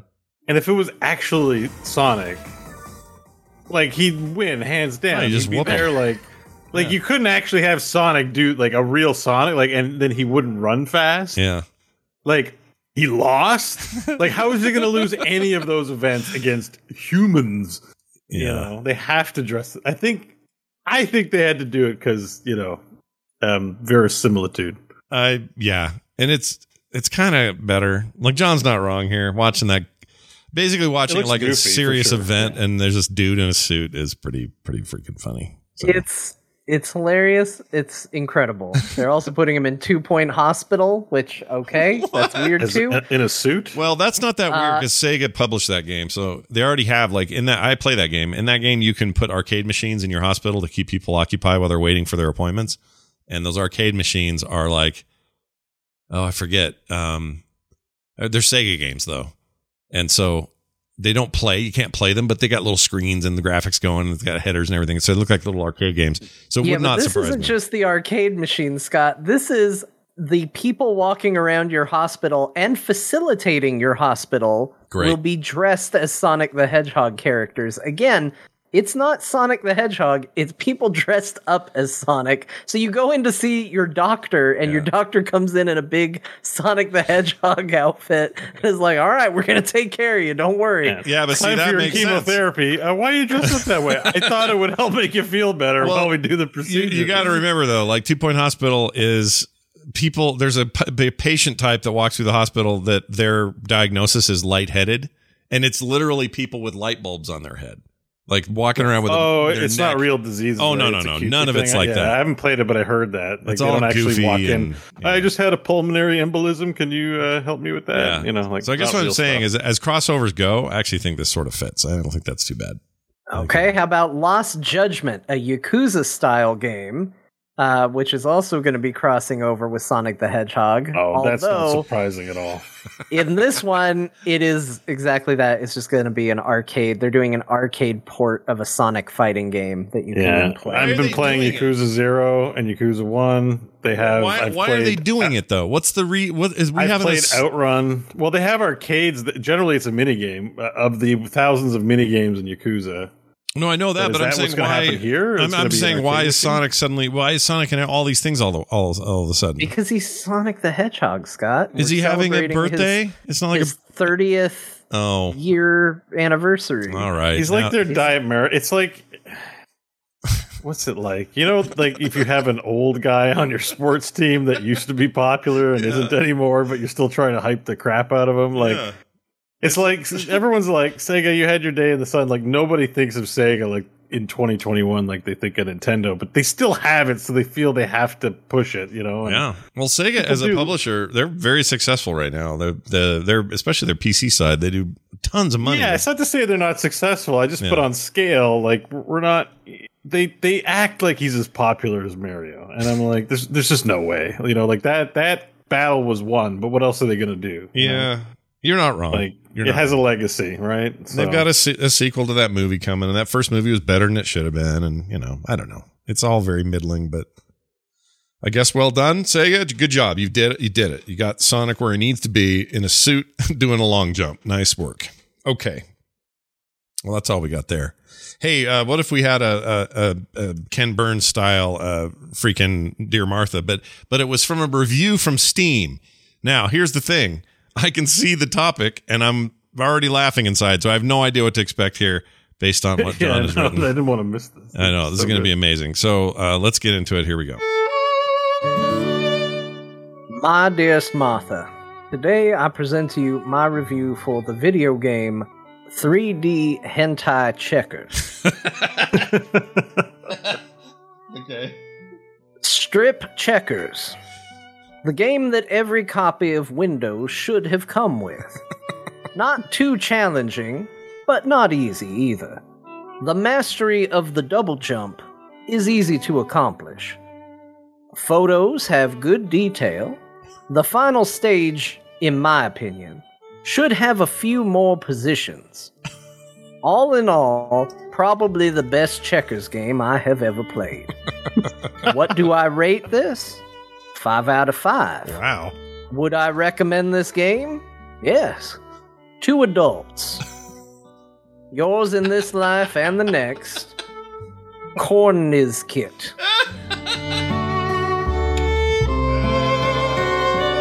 That's a great review. That's a really great That sounds review. like I should go look this up right now. Yeah.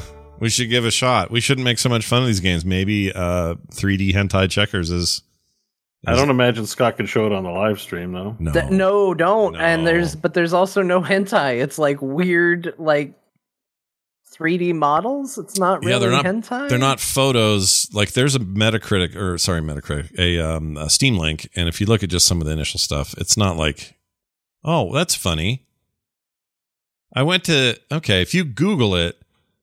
I mean, what is hentai exactly? I've never been sure, like I know what the B word means, but the hentai word, I always what like. is hentai exactly? Yeah, a genre of Japanese manga and anime characterized by overtly sexualized characters and sexually explicit images and plots. Well, that's really broad.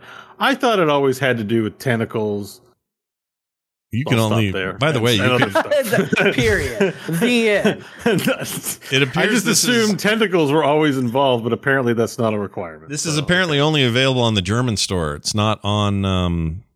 3D hentai checkers. Here we go. Boom. No, it's saying You probably I got a have German. your safe. You have your safety on. filter on, which you would need to turn it off again, and then in another week you're going to be like, why are they showing me porn games again? Right, but why did I man, get this that? is- Listen, this is for real. You guys are gonna.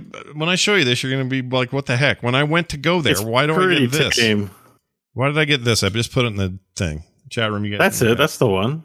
yeah. Oh, Look at the, Pejana Wergoven. yeah. Did product Bivet in Hood die Jin Neat will design? Like, what do I'm not German. I don't know what they're saying. Images of body nudity. 5 levels of nudity, from full dress to full nudity. For unlocking next level, you need win in checkers game. Yeah, that's their description. And then look at the button to get in. Pagina Weirgiven.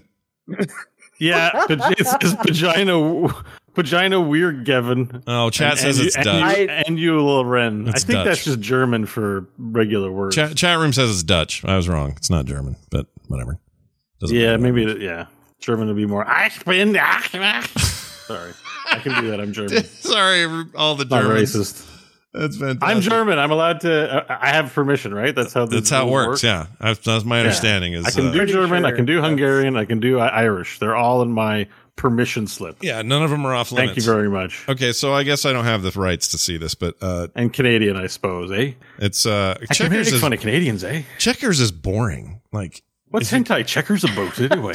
Checkers is boring. It's so I like boring. that you really got down to the crux of the issue with all of this. Well, It's like, look, you want to play some checkers, you want to see some boobs, that's all fine, but can we just talk about how checkers is a boring game and why are you playing it? I mean, why Yeah, dude, isn't the this real chess? story is that it's not just checkers. There's a 9-game bundle for $11. You can get chess, 3D hentai blackjack, 3D hentai chess, another chess. Oh, additional girls. Oh, okay. Oh, additional girls for your chess. Got It's it. all DLC. I thought it was so. It's just chess, blackjack, and checkers. But I mean, this isn't hentai. No. This is just like this is it's Well, what's the someone definition? What is the made porny definition? stuff in the Unreal or 3D Blender or something like that. Like, Yeah, somebody got 3D Studio Max and went, I can make a porn game now. Here's the Exactly. definition. You guys ready for this? Here you go.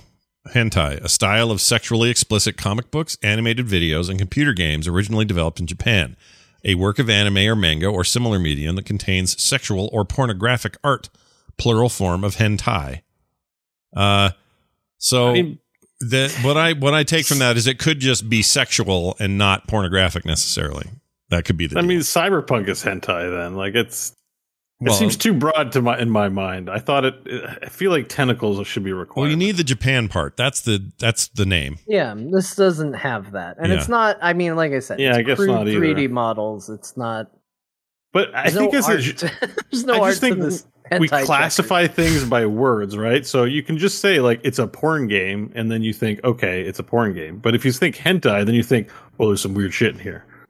And then, so if I just see a regular porn game, I'm like, well, you've misclassified this, at least the way we do it in the English-speaking world. You know, I guess so. But where's the weirdness? Why not just call it a porn game? Checkers and 3D naked ladies to me is a pretty weird combo.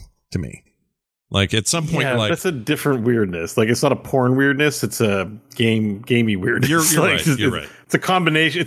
It's like eating Chinese food and ice cream, like on the same plate when you go to a buffet. Like you have your Chinese food, then you go for the ice cream later. You don't mix the egg. You don't dip the egg roll into your chocolate and peanut butter ice cream. Oh right? my gosh, that sounds so bad. That sounds so bad. So that's what's like checkers and porn. I'm just like, you know, I'll start with the checkers and then have the porn to finish off or something. Look, you know, everybody wants to reminisce about the days when they were young and dumb and didn't have a set of cards for strip poker, and they went, well, what other game can we play strip? Yeah, strip checkers. I got checkers. Yeah, checkers. Yes, I don't know. It seems just given all that's out there, they could be playing KFC porn or whatever. Like, yeah, not porn. What is that KFC game? KFC relationship. Why manager? wasn't the KFC porn game called Finger Licking Good? It probably was, and we just don't know it. And that wasn't a porn game. That was just like a romance novel. You didn't make it far enough. Yeah, usually those things climax into nudity and, you know. Yeah, but then not in that game. That game's a brand. That brand is not going to do that. It's KFC. It's not like no. It probably does. What you do is you buy the game on Steam and then you download the extra content from the workshop. Like that's all. That's how all those games get around it. Yeah, there's probably Kernel's code. You got Subverse because of it? Oh yeah, I forgot about it. Did anyone play Subverse? No. Dunaway almost bought it because he thought that'd be funny, and he didn't do it. I don't think. They just watched the trailer and was like, "Okay, I'm done. Yeah. Like, I don't need to buy the game. Like, I'm good." Yeah, I did. I was gonna. I'm only saying that because I know he's listening. I was gonna subject myself to the horrible Colonel Sanders Lifetime Christmas special, where Mario Lopez played the Colonel and all that, and I couldn't do it. I couldn't bring myself to do it. Well, once our paychecks come in there, I'll buy Subverse. All right, let us know how that goes. I'll stream Subverse. it. Yep, Bo's right. I don't think you're allowed to, but you should. Go ahead and do it. It's a video game. It's They're not going to sexually relevant content. No. Okay. I have to stream it on Subverse. Yeah, Subverse.com. That's how they get you. But you buy the game, then you got to stream it on their dumb service. All right, there's that. What else? How about some conversation about the games we played? We have talked at length about ME, Mass Effect, and we won't do any more of that. But I will tell you that the other game I played a bunch of and ended up really liking, and again, it's one of these weird ones. I played a lot of Pressure Washer Simulator. That's a Scott-ass game. Yep. When I saw that, I'm like, yep. That's exactly right. Scott-ass game. Now, what's funny is this is a code that came from a developer that had heard somehow that I was into these and said, we think you might like this one. I also had a listener who sent me an email before all that and said, hey, you should check this out. It's a lot like House Flipper and, the stuff, these weird things you've discovered. And they were right. It's 100% that. It's also incredibly satisfying. If neither of you or anyone else listening to this has ever used an actual pressure washer on some really dirty cement or to get grime out of a tire or clean up an old barbecue that just sat for years after being used last and never cleaned. It is one of the most satisfying experiences in real life to use a pressure washer on things that are dirty. It's amazing. Pressure washer. It's hard to say, right? Pressure washer.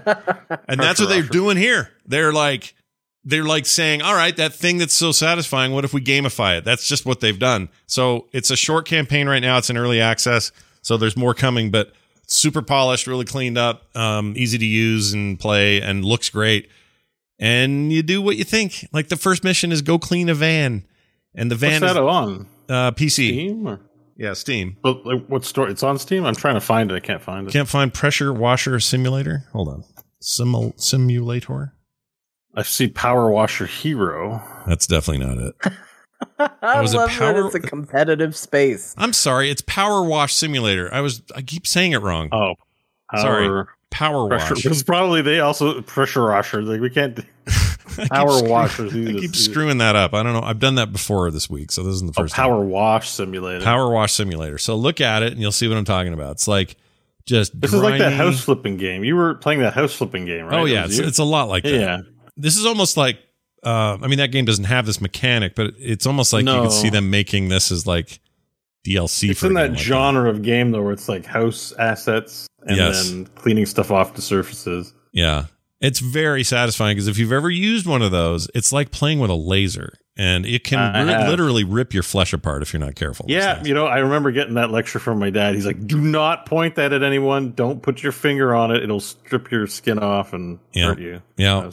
But I've used it before. Now, I've here's used what's it great. I haven't had the time to do it, but you can. Oh, they're showing it now on this video on Steam. You can pressure wash the Mars rover. So that's cool.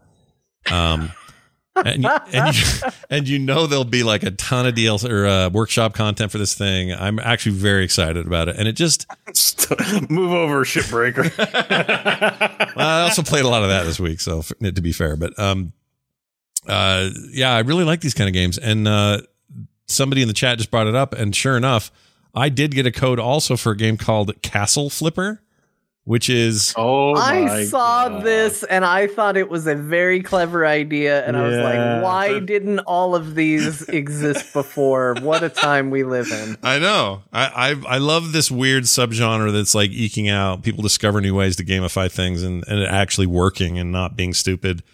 I haven't played Castle Flipper yet, so I can't speak to it, but I do have it. So I intend to play that before we talk next week, and I'll have some sort of review. Castle Flipper, Jesus. But this is great because this has got all these nozzles on the car or on the hose, so you can change it out and be all laser fine, or you can do a broader stream. You can rotate your stream. Sounds dirty, but you can do all sorts of cool stuff with it. And I think it's rad. So I'm going to, for right now, give a very tentative, positive thumbs up for Power Wash. We'll see how they do as they finish it out. It's already pretty polished and runs great, and like UI is good. Like that's one thing I always look for in these games when they're in early access. Like how's their This UI? is gonna sound sexist, so I'm gonna real quick clarify. My wife would love games like this because she comes up to me and is like, "Look at this," and she'll show me a video of someone like vacuuming a carpet. Yeah. And she's like, "What do you think of that?" And I was like, "It looks like somebody vacuuming a carpet." And she's like, "Yeah, but it's getting all the dirt and it's so satisfying." I'm just like, "Okay, great." She's very much into that, like, you know, that like where it's super dirty and then you just run the I might be a power washer on a carpet or something like that. I don't know, but it is that thing where it's like it looks completely different and they just instantly clean it in one stroke, and it's like, oh, look how amazing that is. Yeah. I guess I kind of get it, but I feel like I would wind up in the same place that I did playing The Sims, where it was like, I'm neglecting my own cleanliness to play a game about cleaning stuff. Yeah. I feel deeply uncomfortable about it. It's a very odd thing to know that there's things in this office I really need to clean, but I would rather clean a fake Polygon truck. You know what I mean? Like that's a weird thing. For sure. I don't know where our mentality on this is. There's a lot of talk about that, but Power Wash Simulator, basically listen to this comment from PC Gamer. Lets me obliterate dirt into nothing, and now I'm more powerful than ever. The Verge says it's a feel-good game that will surely help someone relieve some stress in these troubled times. Yeah, it's just it's super zen is the other thing. Like there's no rush, there's no clock. You just power wash the shit out of stuff. And it's really satisfying when you clean a thing, it will go bling and it kind of make a big bright line around whatever it is, like a car door will go fling and like in blue light. And you know, you've just finished that door. And it feels so good. You're like, oh, I'm moving on to the tire now. Bling, got the tire. Moving on to the rearview mirror. Same thing. It's great. So far, so good. Anyway, I'll try Castle Flipper next week and let everybody know what I think.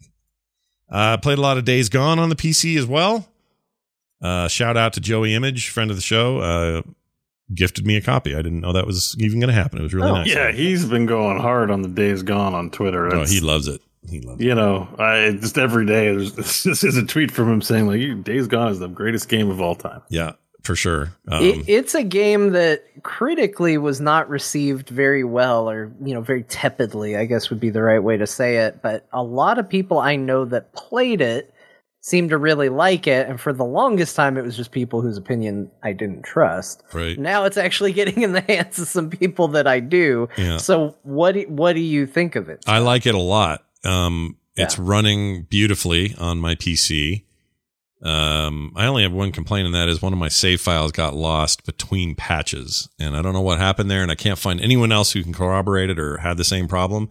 And it's not that big a deal. It's just a little bit of game time that I lost, but You got Anthem Day. Yeah, I got Anthem.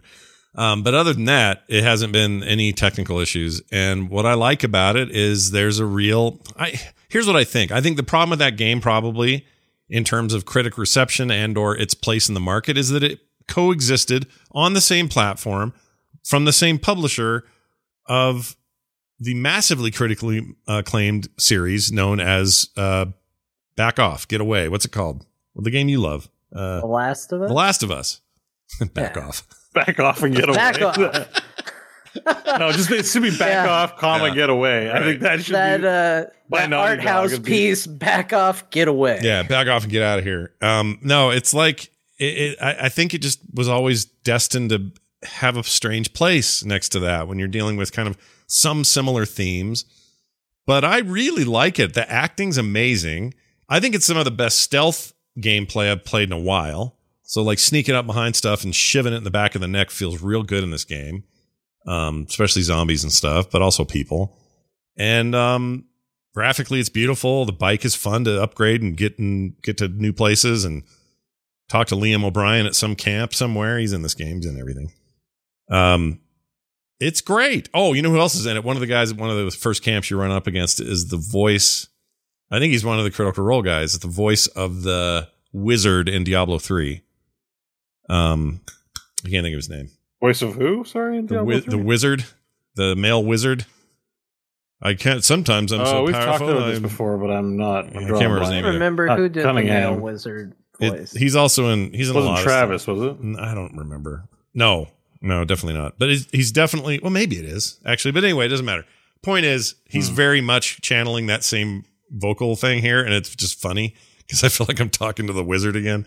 But anyway, yeah, like I really like it so far. I'm not super far in it. Maybe, I don't know, 3.5 hours or something, but I don't know, it's kind of my jam. It reminds me a little of the Mad Max game I love so much, which is another open world game where a vehicle is very important and how you upgrade it and tweak it is a big part of the progression of that game. And that's a lot like this motorcycle. So it sort of just fits in that vein. The shooting feels good. The movement feels good. The riding around feels good. I think it deserves a look from people.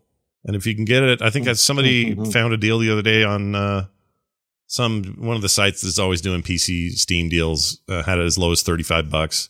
100% worth that to play it. So anyway, I just want to see more Sony games on PC, and I'm happy to be playing this one. So very cool stuff.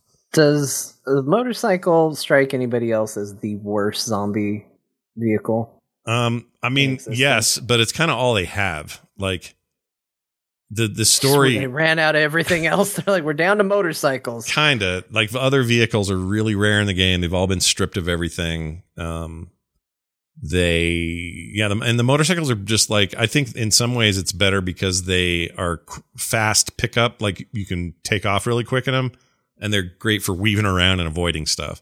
And the other thing too is a lot of people think that game is all about the mechanic or about the tech of having 1 million zombies coming at you at once. And it does have that, but it's not like a gameplay point. It's not a big deal. Like it's just sort of for a few key scenes that I've seen. It makes for a very impressive display, but it's not meant to be like a mechanic that you have to deal with. So I don't know. The bikes are bobby and weavy, and I don't know. I think it fits. Plus everybody in it is kind of like a biker dude. Or you came from biker dude before whatever the calamity was hit, and so you're scrapping away with your friends who are also biker dudes, and you're living up in the woods in Oregon somewhere, and I don't know, it's just got this vibe to it. I dig it. I think it's cool. I'll tell you more as I get further. John and I've been playing, or I've been playing, and John's been watching and mocking me play Resident Evil Village, which we got through the castle the other day. We are doing it on Mondays and Tuesdays, although Tuesdays for the first two. I think it'll be Tuesdays is what we're going to do, because Mondays keep getting effed up for me. Memorial Day is next Monday. So right. Yeah. I don't know if you want to stick with it, but we'll do Tuesday. Yeah. Tuesday's fine. But anyway, we're recording the whole thing. You want to watch me be an idiot and scream? That's great. Oh, I found the best scream so far. I think this is going to be hard to beat. It's not super loud, Bo, so I'm not going to blow your ears out. Okay, that's no problem. Hold on. Where is it? I'm ready. Is this it? Give it to my ears. No, it's Van. Hold on. Oh, here it is. Okay. I think that's the worst thing I ever said. That was very quiet. I didn't. Yeah, I didn't hear anything at all. You guys didn't hear that? No, I heard. Oh, poo stickers. Okay, hold on. This whole time, this thing's been off. Okay, let me play it again. Oh, That. You're summoning. But it's been. I so did far, see the part where you got your hand cut off. That was amazing. Perfect That timing. video.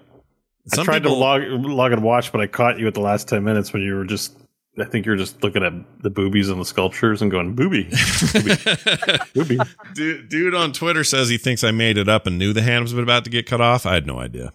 It was just. I mean, I get where that comes from. It's one of those things where I think I told my wife, I said, if I didn't know Scott, I would have thought that, because it couldn't have been more perfect timing. Yeah. But there is no way that you independently sought out seeing anything additional about this game, considering how you feel about the property in general. Absolutely. Plus, I had understood that he, in 7, his hand was the target of all sorts of maltreatment, and I had heard that he got banged up pretty bad with his hands again, and that the water mechanic was back of pouring it on his hand to feel better.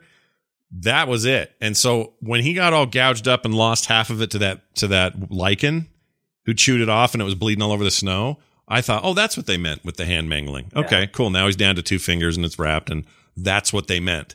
I didn't see that severing coming. Nor did I see the idea that it would go through the clothes, through the flesh, through the bone, and that he would reattach the hand later. Amazing. Ethan Winters. Game's so dumb. Oh. It's so stupid. It's incredible how stupid that game is. It's so dumb. But also brand new Dragon Beef. Here, let me play that. Dragon Beef. All right, new Dragon Beef. That dragon thing, the weird hybrid tall lady turned into a dragon and fight you thing, that's badass. That was really cool. So I'm not saying it's, this is no MMO and we can't really compare it, but that was a cool whatever that was. It looked like a dragon to me. And it was. See, and I think that looks like a Final Fantasy dragon. Oh, is it the Rorschach of dragons? I don't know what it is. It's a big flesh monster that can fly and with a lady popping out of it. It's not. It's hentai. Yeah, it's hentai. It's definitely hentai. Maybe. I did not like her. It's, like a video with the dragon and what's his name? Ethan Winters. Winters, yeah. That's hentai. She sucks, dude. Having her chuck around the house, the tall lady. Oh, I hate that. I hate her. I hated her. The game's really good at all that stuff. You weren't weirdly repulsed, but also attracted. Not attracted at all. No. Zero attraction. Nothing about her made me go, ooh, like the way the internet seems to be. I don't understand that. It's weird. Maybe you guys can't talk about it. You're like both married, I don't know if that's a weird thing. No, that's fine. I was just telling Kim today. No, the way I talk about Tally around here, my wife's like, who is this and where do I find her? Like, so. Don't worry, it could never work. She lives on another planet. Yeah. All I have to say is Jason Statham, and my wife, she probably heard me say it just now somewhere off. She could be a mile from here and she'll pick it up. So, oh, really? She's into the J? She loves Jason Statham. Oh, my gosh. It's a weird choice. If she could, not to be judgy about it, but I don't. He has a peanut head. He has a peanut head.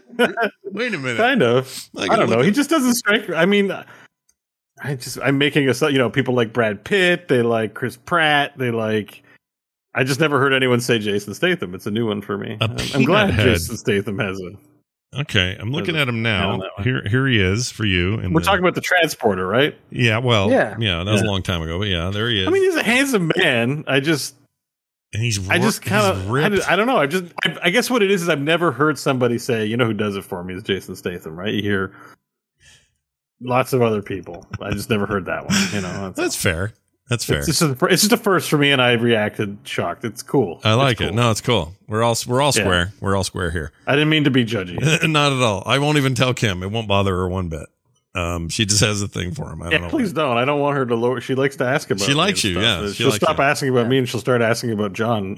Yeah. She's like, have "How's that." John?" I don't give a shit about both. She loves babies, and so points have shifted to John for sure. And I'm a man baby. I see. So but it's fine. You're still in good standing.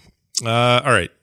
John, you got the Normandy. We talked about that. Oh, Bug Snacks. Where'd you play that? Is that on Epic? Where is that? I got it on Epic a long time ago. Yeah. I got Bug Snacks, and I got Sounds it like on an the Epic actual store. food product. Yeah. And Bug Snacks is a really fun game. Oh boy, how am I going to talk about Bug Snacks? Bug Snacks is weird. Bug Snacks is like watching the weirdest Muppet skit you've ever seen, and it goes a little darker than you expected it to, and you're a little uncomfortable about it. But it's fun at the same time. Like, that game knows it's disturbing. Like, people compare it to like Pokemon. Is that a fair comparison? Just like a psycho Pokemon kind of, or no? Sorta. I mean, the Bug Snacks just say their name. So if you see a bunger running around the ground, he just goes bunger, bunger, bunger, bunger, bunger, bunger. Like, it's just what he does. Yeah. And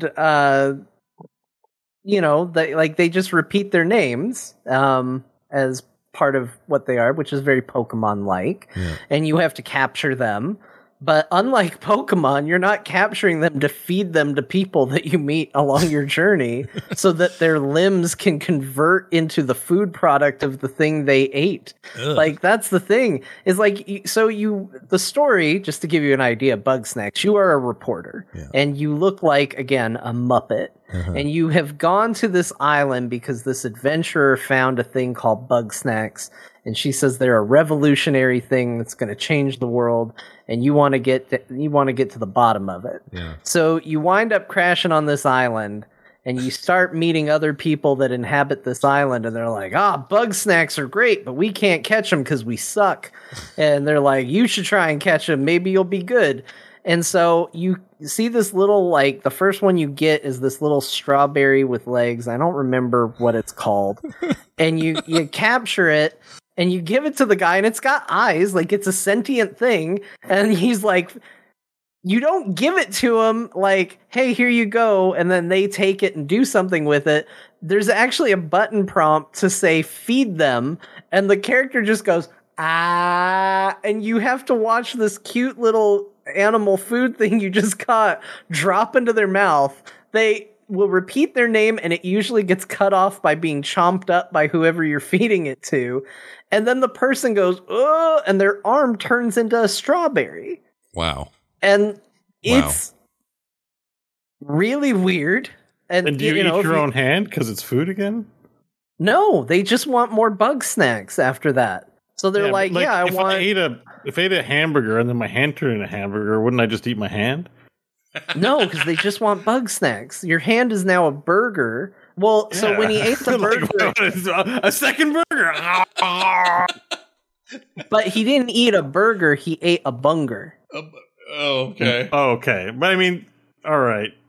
I feel like I'm being push your glasses up on your nose. You didn't eat a burger. You ate a bunger. Yeah. Yeah, I'm just trying to understand like the logic of the world. So like when their hands turn into limbs, when their limbs turn into food, what keeps them from eating it? Like, what are they? Is it because it's useful in some way? I guess, I guess they recognize the fact that they should keep their limbs in some form. Like, okay, they seem totally happy with it. Do they use it for superpowers? They just keep on living their normal life, except now they got dumb, like, weird food hands. And they're just like, well, all right. Oh, sure was good that I ate bug snacks. And then they wander off with their weird peg leg that's a French fry. It sounds like the developers all got high, and then in the middle of being high, they were like, "Are you thinking what I'm thinking?" They're like, totally. Man. What if I ate this food and my hand turned into a hamburger? Yeah. And is that like there's no gameplay mechanics tied to the? Because I was watching the trailer while you were talking, and I was like, "What happens when their limbs change? Like, what's that for?" What is so that? far, nobody's talking about it. There is one dialogue option where you're like, I think the first guy that eats something and his arm turns into something, you get the ability to go, like, your arm! But he doesn't acknowledge it. Like, that's your reaction. But then he's like, yeah, I love bug snacks. Why don't you go get me some more? And then you go and catch him more, and he changes 3 of his limbs, and then off he goes. But to what end? You don't know to what end yet. Like, why they're doing they're this. hungry. That's it. Okay. They're all starving to death. Like, the first guy you meet, he's the mayor, and he can't catch bug snacks to save his life, and he's starving to death. Huh. So you feed him bug snacks to sustain him, and then he gets up, and then he's happy, and he's excited because you can catch bug snacks. I really thought that tonight I was going to learn more about bug snacks after all the talk about it being a launch title on PS5 and everything else. I still don't really know what the hell's going on. I don't get it. So the game part is catching bug snacks. So, for example, bungers really like ketchup. And if you throw ketchup on something... loves ketchup. So if you throw ketchup on something, it'll charge it, right? Yeah. And so you can't just walk up to a bunger and grab it. They're too wily. So... So far, it reflects the real world experience. Yep. So you have to find a way to trap it in a net to get it so you can catch it.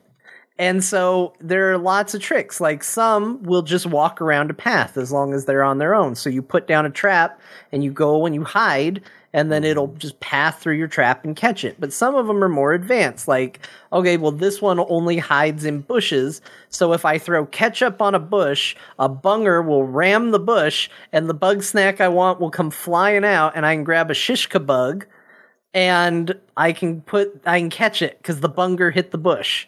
So it's all about these different ways to catch bug snacks. It's a wily bunger. Bungers, man, they're the best thing in that game. I love their name. I mean, I don't know if I'm the only one, Scott, you let me know, but everything John says I'm sexualizing in my head. Like, I think you're supposed to. It's just bunger and bushes and shish kebabs. And I'm It does feel like the game is like you could hand this to an 8-year-old and say go have fun, and they'd have a blast with this. But it feels like there's some subversive stuff going on that only dad's gonna get. You know, like, I don't know. I could be wrong about that, but there's definitely elements of that. It's charming. It's fun. It's very light. Like, it's not trying to be anything crazy. Yeah. There's a lot of characters to meet. You learn what they want. It pretty much boils down to bug snacks, but they also like other characters and don't like other characters, and there is a narrative going on in there. The bug snacks are all extremely creative and funny. There's like one that's a hot dog. I saw a rib-shaped centipede in the trailer. Yeah. Like what? Yeah. Like red, like ribs barbecue with little ribs? legs. Yeah. Yeah, some are in segments, some are like assembled. Like, I think there's like a scorpion that's made out of nachos or something like that. Like you do. But each piece of the nachos is its own individual bug snack. So you break it up and you can catch like it as a whole, or you can catch the individual pieces of it. Oh, it's like a Constructicon or something. Yeah. It is. I think everybody should play bug snacks. I'm really having a fun time with it, and it's really weird. Yeah. You guys just don't get it, man. You all need to play it. I'm the person who saw that trailer. I'm pretty sure, Scott, we have footage of you and me on an E3 watching it, and me going, what the hell is this abomination? And actually probably getting mad. Yeah. Because it doesn't make sense. It's really weird. It flies in the face of logic.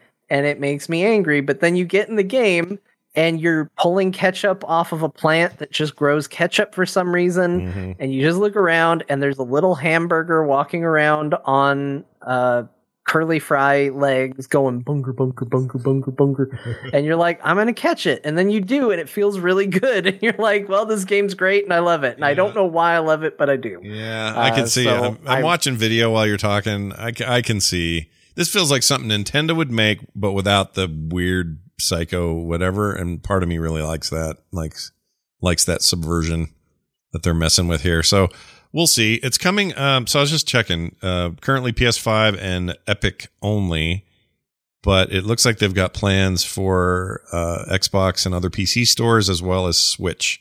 So that could be a fun Switch game. Yeah, I think I bought it about a year ago because I think it was one of those Epic gave me a $10 off coupon, but I had to use it during their summer sale. Oh, right. Which I now have another $10 off coupon that I have to use during their summer sale. And I think Bugsnax is what I bought like a year ago with that, and I finally played it. Are they doing that right now? Is that the summer sale on at the moment? I think so. Yeah. I need to get in there and get my money, get my free $10. I Bugsnax, Scott. You should play it. All right, Bugsnax. It's on my list now. You've convinced me. Our next watch through with John on the other end will be Bugsnax, everybody. Not true. Bunger. You also, do you have some thoughts on this Final Fantasy Stormblood business? I guess they made big announcements, and we kind of know that this is the end of all things. Not end of all things. This is a big crescendo moment expansion for that game. Oh yeah, they did do their fan fest in between last episodes. I'm excited for it, but I'm still very early. I'm still on Stormblood. So that's the expansion that I'm on, their second expansion. I'm not liking it as much as the previous expansion. I'm having a little bit of a harder time getting into it. It's still probably better than the default game, just the kind of vanilla experience.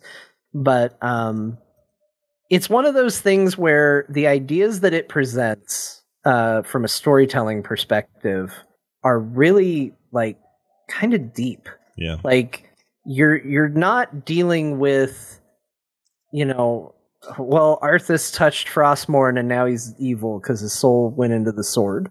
Like You're dealing with, hey, a country invaded us and killed everyone, and they then spent years treating us like animals to the point where even when somebody with a lot of power comes in and says, hey, you got to fight to overthrow your masters, what it's like to be a civilization that's beaten so far down that you don't want to go against these people that are literally slaughtering you because you're too, downtrodden by them. And it's like, geez, this is heavy. This is heavy storytelling stuff. And it's interesting, but it's not necessarily the most fun playing experience in the whole world. So I'm struggling a little bit with Stormblood. By all accounts, the next expansion that follows is one of the most amazing things ever created. But I'm still enjoying my playthrough on that game. And I did watch the Fan Fest, and that was a confusing but neat experience. Being this so far behind in the story, I didn't understand a lot of what they showed because there's characters that clearly are a completely different job than what I know them as right now. I see a character running around as a gunbreaker who used to be a rogue, and okay, that's fine, but I don't know how we got there. So, but there was a neat thing where the series composer confirmed that his cancer was in remission as part of the announcement of the Fan Fest. Oh, that's great. And that he had been nice. for the past year been working with a kind of a cancer diagnosis, and that's neat. And it was this touching, heartfelt moment that I was literally getting teared up, and I didn't know what he was saying. Like what I was watching was in Japanese. I didn't hear the translation yet. Yeah. And just watching him, I was tearing up, and I'm like, I don't even know what he's saying. I'm just looking at this guy's face as he talks, and just you can see the emotion and the love and the care, and him thanking the fans, and he wanted to announce it at this in front of everybody. That sort of thing is really touching, and it reminded me of all the things, like the reason we were talking about BlizzCon. Right. That's the stuff that these fan fests mean to a lot of people, and it was really neat. I agree. I did do. There was also something about. So the guy. Sorry, let me back up a little bit. About a week or two ago, I was asking our little core group of people, Kyle and Kristen included, and then us four or us three. I was asking, hey, who's got some cool like violent anime recommendations for me? I want something like, I don't know what I wanted. I just wanted something cool, Ninja Scroll style stuff.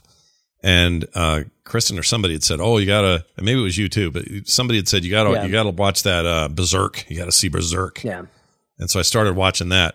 Well, in the last week, the creator of that manga passed away of some sort of embolism thing. It was awful, some kind of pulmonary thing, and took everybody off guard. So I guess the game director of Final Fantasy XIV got real emotional about that dude's death, and there was a huge in-game tribute to him and all that stuff. I had no idea it was that big, that Berserk stuff. Yeah. That was a big deal. The show is really kind of a springboard to read the manga. Cause like I told you this when we were recommending it was, hey, just so you know, this doesn't have an ending. It turns into one thing and then that's the end of the series. And it's like, surprise, it's over. Yeah. The manga has been going on for a long time, well beyond where the anime ended, and so that's really what the story is what's in the manga. Right. And it's something that a lot of people were very into, and Berserk is very cool. I mean, even before I realized it, Berserk's one of those games that there's video games that came out in America based on the Berserk property that, that didn't happen at a time where not a lot of those anime games made it over to our side of the world. Those were some of them. I think there was a PlayStation game based on it and stuff like that. So it was pretty influential even over here, even before it got big. Alora for real in the chat says they based one of the jobs in the game on Berserk. It's probably one of the tanks, I guess. Real big sword, and that was part of this whole tribute was everybody picked that job and got out their biggest sword because that's a big part of the main character Guts. He wields this massive sword. Yeah. So everybody did that job and stood, and it was very touching. Yeah, that's pretty cool. I'm glad to hear that. Bo, still playing Yakuza. Oh no, you started playing. Did you finish 0 or what'd you do? Yeah, I finished 0. Oh, well done. That's awesome. And I started playing Kiwami, but I think I'm done. Why? What's the deal with why not? I think I hit a level where I feel so the game has a ton of side stuff, and the side stuff's kind of woven into the main activity in terms of getting these completion points, which unlock things for your character. And I just don't know if I can do 6 games of it. Like, I feel like I got my fill with the first one. It's too bad because I'm interested I want the story, but like to around, beat things up, a lot of filler, and I just got to move on and play other games. I want to maybe play Mass Effect or something. Like, I can't take 5 months off to fit it. Like, it's going to be a long slog. Yeah. I'm just going to watch the movie on YouTube at some point. I think that's safe. That's fine. Because then, I mean, it's not good enough to be a movie because part of the fun is like these Yakuza guys are really well acted. At least in 0, they are like the bad dudes. So you look forward to beating them up. And, it's part of the fun is the interactivity of it. Yeah. But yeah, 0 was quite good. But and part of my mind entertained the notion that I was going to 100% it. Yeah. But you get to this point where some of your completion points are like win 10 million in poker, and the poker UI, while it's like pretty, it's not efficient. I've played I'm just gonna play Poker Stars if I want to play poker. Like, I don't actually want to do this. Right. You get to a certain point. So I was like, and then the stuff I did do was like the pervy stuff and the racing, and I'm like, I just don't feel great about. I hit this threshold of like, I can't be running around collecting. Like, I'm asking the guy in underwear where the next hot woman is so I can get a video of her to whack off to in the video club. And then there's this other game as Kiryu. I was, it's this place called Telltale Boys Club. Yeah. Where you get on the telephone and call girls and you kind of try to talk them into dates. Yeah. And you kind of get like one's an older woman and you're like, oh no, and you take life damage, but you still have sex with them anyways. Wow. And then one of them is kind of just like, a nerdy girl, and you're like, oh no, and she's like, oh, you love me, Kiryu, but you go to the hotel anyways and have sex with her and you lose health. Yeah. And you're trying to find these hot ones, and all the responses, they're just so bad. And I just felt so kind of gross trying to, 100% it, which I ended up finishing the Telltale Boys Club, all the sub-stories in there. And then I got to a point where I'm like, I have to be done with this. I just need to see the ending and get away from it. Because the main story is like not about any of that at all. Yeah. Yeah. So I don't know. Did you finish Zero, John? Do you know the ending? I watched a playthrough of it. I didn't make it to the end. I think I was still in kind of the first. I think I got to the introduction of Majima, and I mean, yeah. So Majima, what I'm understanding from playing now, I started playing 1 a bit, right? Which is that's Kiwami. It's the remake, which is actually not remastered. It's like Kiwami means extreme, so it's just. I think it's a really souped up version of the PS2 version. Yeah. Because it feels like I'm playing Yakuza 0 pretty much, like, and it has all the same side games, and that's why I was like, okay, I am not doing all the racer shit and all the mini games again to get money or experience points to do the thing. I can't do this. Yeah. But Majima he's basically the Mr. Shakedown. Like, you know, in the first one, there's this guy, Mr. Shakedown. He's this big guy that beats you up for money, and so there's no Mr. Shakedown in this one, and there's experience points in 1. So 3 of the trees are opened up by experience points from fights, like RPG style. But 1 tree is only opened up from beating up Kojima. And he's a wacky character.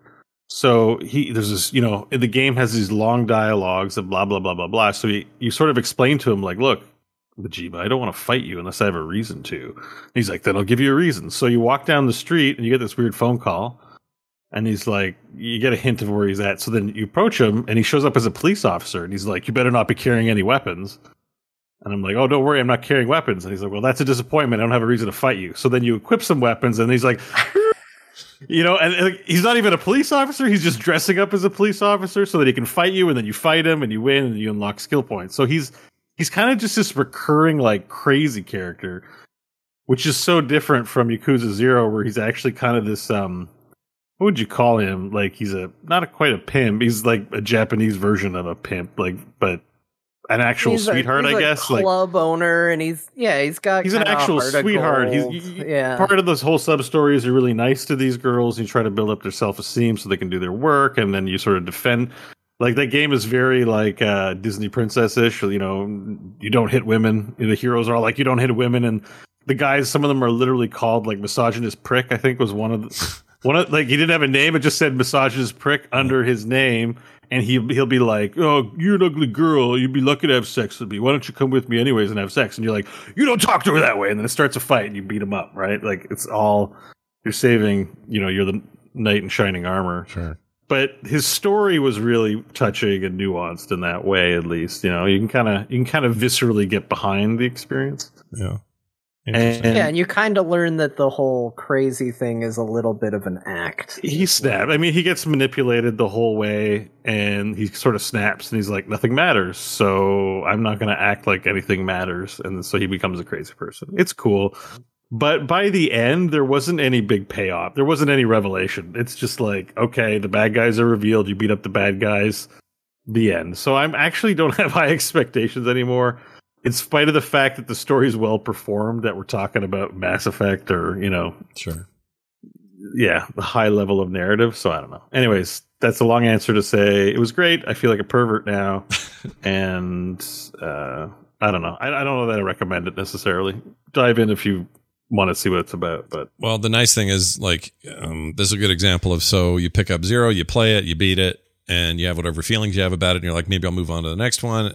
And you didn't really have to invest much in it money-wise. So you could just fiddle with Game Pass and say, yeah, not for me, and not feel like you got to, like, really fulfill that Kazumi or whatever the new one is, or the other one is. I didn't buy all 6 games or 7 games and go, well, I better play them. I just dropped $500 on the whole series, right? Yeah, which is kind of cool. Like, that's, I don't know, that's a thing we don't get to talk about much, but this feeling of, like, not having to really dive in on a thing you don't love because you spent 60 or, you know, 80 Canadian on it. I don't know, it's kind of nice. Yeah.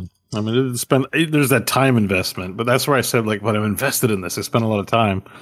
But, you know, I'm chasing, throwing good money after bad situation, I think, at this point. I'm like, I think I'm done. Yeah. How do you like in that Skate 3, that retro awesome skater game? That's the fun thing about Game Pass is that they have all these old, I'm like, I never really played, I dropped the Tony Hawk whatever entry. Sure. I never actually played Skate, and I'm interested in, haven't pulled the trigger on it. There's a skateboard game. I think it's Ultimate Skateboarding or something. Oh, right. On Steam or Skater XL. They have that somewhere. They get a Skater XL. Yeah, I was going to pick it up on sale. I have it wishlisted. I'm waiting. It seems like it's good. So, but I'm like, oh, in the interim, let's, it's what's nice about the Xbox. Just a quick download. Let's see what this game is. And I ended up, I think, playing way more than I anticipated because it's open world. You just, like, you could be watching Netflix and go like, I'm going to play a bit of Skate, and then you just swap over to Skate with quick resume, and then all of a sudden you're just skating around. Yeah. And then 2 hours goes by, and you're like, I should get out of bed.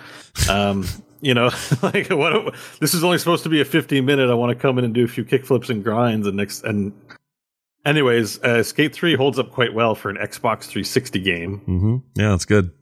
My son played it a ton when we first got Game Pass. He wouldn't stop. He just played and played and played. Loved it. The skating mechanics are interesting. They're definitely going more for the simulator style of things, which I appreciate. Tony Hawk is kind of ridiculous with the moves aren't one-to-one with anyone does in real life. And I'm not talking about the crazy ledges or anything, because that's there in Skate 2. I mean the kick flip to nose grind to, tail slide, blunt slide, 360 flip, manual, like 56 move combos that happen. I'm like, there's no skater in the world that can do any of these things. So this, even though it's still like video gamey and pushing those boundaries, it's more realistic. And the stick movement's really interesting. You don't use buttons to do the tricks. You flick the joystick. Oh, so to ollie, right. it actually reflects the act, because I've skateboarded, so I know the movements. You got your pop foot, and then you kick up with the other foot. So on the controller, the way to ollie would be to hold it down on the right joystick, and then snap it up really quickly up, and then you'll ollie. But if you kind of mess it up, you mess up the trick, and then it's not as good. So there's this kind of fun mastery element of doing the weird controls in it. So I'm having a blast with it. It's really good. Yeah. The only thing I don't like is the decidedly of its age, or maybe, I don't know. Like, I skateboarded a lot, but we never talked like this. Maybe it's a California thing, but everyone's like, hey man, sick moves, bro. Like, it's just overdone with the like. Yeah. I'm like, we don't need to talk this way to enjoy skateboarding. Like, it's just really heavily marked. Like, how do skaters talk? They talk all slangy and cool, and it's just like, it's cringe to the. And they kind of when you listen to actual skaters talk, there's definitely slang of the era and even today, but it's not like that. Like, the games get it wrong. They try to. They overdo it. Like, it's really, they next level it, and it's not natural. I guess. Like, have you ever heard Tony Hawk himself actually talk? He sounds like us. He's just a dude. But it's too and they might say, hey, that was awesome, man. But some of them are like, sick moves, bro. Yeah, I hate that. They're just like, oh, dude, gnar. That move was so gnar or whatever. Yeah. Gnar so pitted. So pitted. Gnar. Gnarly's too many syllables. Gnar is a surfing thing. I'm sort of mixing it. I'm just thinking of that meme, Yeah, but isn't gnar gnarly? Is that the point of that? Yeah, I know there's gnarly, but I think gnar is like a surf term for like the wave or something like that. It's from a different thing. I'm crossing the streams here. Okay. So, sorry. Hey, whatever it takes. I know Egon said to never cross the streams, but I just did. So. Yeah, they did. He did say that. He's a good guy. Anyways, it's great. So if you're looking for a fun game to spend 10 minutes in, but then spend 2 hours in, Skate 3 on Game Pass is pretty good. Excellent. That's a good I got to move on from all that. Yeah, well, don't worry. Hey, look at this. We got a quick email from listeners. talktothecore@gmail.com. That's talktothecore@gmail.com. It came from somebody named Luke who lives in Utah, I guess. No, I don't know. It just says Utah Get Me Too, which is a joke about the surf movie. Speaking of surfing, called... It's got your Keanu Reeves in it. Point Blank. There we go. I knew it was there. I just had to reach in and pull it out. That's interesting. There's a Point Blank and a Gross Point Blank. Yeah, Gross Point. Or no, sorry. Point Break. Point Break. Not blank. Oh, Point Break. Oh, Gross Point Blank is one of the greatest films ever made. If you've never seen it, Gross Point Blank. I haven't seen it. I need to watch that. Oh, I love it so much. And also, it couldn't be more perfectly timed because when that movie came out, I was exactly John Cusack's age and the character's age, and celebrating the 10-year high school anniversary or the 10-year high school reunion at the exact same year as he was portraying it in the film. Wow. So everything about the music, the timing, the age of everyone, all of it, 100% my life. It was great, except for the killing people with guns and silencers. But that's an amazing movie. Oh my gosh. Bo, you got to watch it. And then we got to talk about, what's his name? Ray, Ghostbusters. What's wrong with me? Ray, Dan Aykroyd. Dan Aykroyd. We have to talk about Dan Aykroyd's character, this guy named Grocer. It is the greatest character he ever played, period. I'll fight anyone to the death if they say anything else. It's the greatest character that Dan Aykroyd ever did. I'm so excited you're going to watch that. You got to watch that, and then we got to talk about it. Where is it streaming? Apparently it's on Disney. Oh, really? Up there it might be. Down here, Disney doesn't do anything rated R down here. It says Disney. I don't really do that. I hear this all the time. Disney's got all this rated R stuff everywhere in the world except in the States. And on Disney Plus, you don't get any of that stuff. Yeah, I got aliens and stuff in there on the Star. Isn't there like a Star thing? Like aliens, and I'm worried it's edited because some services do that. Like Netflix has a weird version of Community. Some of the episodes are from TV and not the actual episodes. Oh. Well, but I'll check it out. Watch that movie. It also features a non-existent but totally working for the film anyway version of an arcade version of Doom in a convenience store.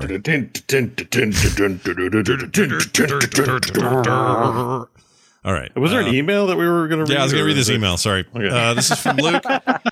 Luke says, "Greetings, gents. I found myself in full agreement with Scott regarding the lack of appeal of WoW Classic. I'm paraphrasing, but Scott essentially said, been there, done that, don't need to do it again. Show me something new." That's exactly how I feel. And then I see on Twitter, Scott is diving pretty deeply into replaying Mass Effect. Like Scott, I'm not sold on WoW Classic. I'm curious if Scott can sell me on Mass Effect Remastered. Well, hopefully, Luke, you heard a bunch of the conversation earlier. The thing with Mass Effect is, yes, I had done it, but I hadn't done it all, number one, because I didn't do the first game back in the day. And I didn't really give 3 the playthrough I should have or meant to. Fell off of it in ways I didn't mean to. So in a lot of ways, this is basically playing 2 again with different bread on both sides, because I never really gave those things a shot. But secondly, it's also a finite experience. It's not a giant open world where, my progression's tied to a level cap or some sort of weird end game or any of that. It's just a story. So it's more like a movie, like a long ass movie that I get to watch again and I get to interact in, but I get to essentially see the story play out again. Very different, I think, than. Yeah, I was going to say that was my chief thing. It was like, wow, you're going to spend tons of time in it's like I've watched Community 6 times now. I've had 6 rewatches. It's my Mad Max Fury Road. I know you love it. I love it too. You're not wrong to love it. It's great. And you don't watch it all year. It might be a year goes by and you're like, I'm due for a rewatch. So that's basically the Mass Effect. That's it. But also there's this other part of it, which is on purpose. WoW Classic, which now includes Burning Crusade WoW Classic, is a accurate graphical, technical representation of what the game was then. That's what people want. They want it to be janky and old. It's not in the Unreal Engine. No, whereas this Mass Effect redo is a beautiful rendering of an old game. Like, it's gorgeous and in HDR and fast frame rates, and they fixed a bunch of shit and it just runs like a dream. It's very nice. So that's the other big difference. I don't know. To me, it's just like apples and oranges. I just can't compare them. Yeah, I mean, I'm sure there's people out there that are like, well, that's the reason I like WoW Classic, is it's like reading a book again or watching a movie again that I really love. And if that's what you get out of it, that's fine. But I think that's where my problem is too, is kind of what you said. It's an open world. It's this big, expansive thing, and it's going back to exactly what it was, and I was there. And, there's some people that never played Classic WoW or Burning Crusade, and this is their first time through. Totally get that. Awesome. I get that there are people that it's for. Yeah. But to me, playing through Mass Effect again, even if I do the exact same decisions that I did the last time I played through, which I'm actually shocked to find that is not the case, even though I'm not doing it intentionally. Like, I remember when I was younger, I punched that reporter that was asking me all those questions that I didn't like. And for whatever reason, playing through this, I thought I would punch her again because I remembered that I did. But I never felt her questions were so off the wall, like pushy, that she deserved to be punched in the face. Oh, And wow. Really? I ended up not punching her. I was just like, hey, you know, I gave my Paragon answer and it was real nice, and Sure. you know, that seemed to be fine. And so it's interesting, you know, our tastes change, and getting to go back to it, I would compare it to reading a book I really liked again. And I just don't get that with certain games. Like, you know, that's not going to be applicable to every single game I ever play. Especially a game I see as a living game. So for me to go back to a previous corpse of it feels like that to me. Like I'm just playing a dead part of the game. A game. There's stuff in class. Like, it's fun going back to not Black Fathom Deep Depths. Yeah, but you don't want to do it. You don't want to really fully commit. And that game I ran it once. I'm not going to run it. You know, I don't want to play WoW Classic the way you would play an MMO, but it is fun to re-experience the hard version of Black Fathom Deeps or Wailing Cavern again. Just for that novelty, I will say that I found that enjoyable. Just yeah, finding a group, everyone chatting. There's something about LFR that has killed the social dynamic of going to find people to do dungeons with. Yeah, you're not wrong. It's like it's processed food. It's like it's not that good for you. Like we know that it's not that good for you. It's full of sodium and preservatives. Yeah. Changes the way you process things. You should eat actual meat or foods. Yeah, but in this case, processed food worked just fine. In this case, they got to do the thing that keeps people spending their money the most, and what did that was ease of use and convenience, and that's. I mean, Bo and I business versus the artist. Bo and I played a few hours of WoW Classic together, and it was super fun. I got pretty much all I wanted out of it. Dumb stuff together. We didn't. Well, yes, but that to me, like that's an MMO to me. Like what we did, that's my favorite stuff to take away from an MMO. I think that one of the biggest problems, this is getting bigger than this email should be, but one of the biggest problems with MMOs is so many people get such a linear experience from it. When if you really get down to it and you ask players like, hey, what are your favorite moments from an MMO? I think most people will have these great organic moments of things they did with friends that wasn't about like, oh, this quest line was really cool, but it was about, I remember the time Bo and I were both rogues and we just traded off backstabbing farmers to go steal pumpkins together. We figured out how to kite and not be a hunter, basically. Yes.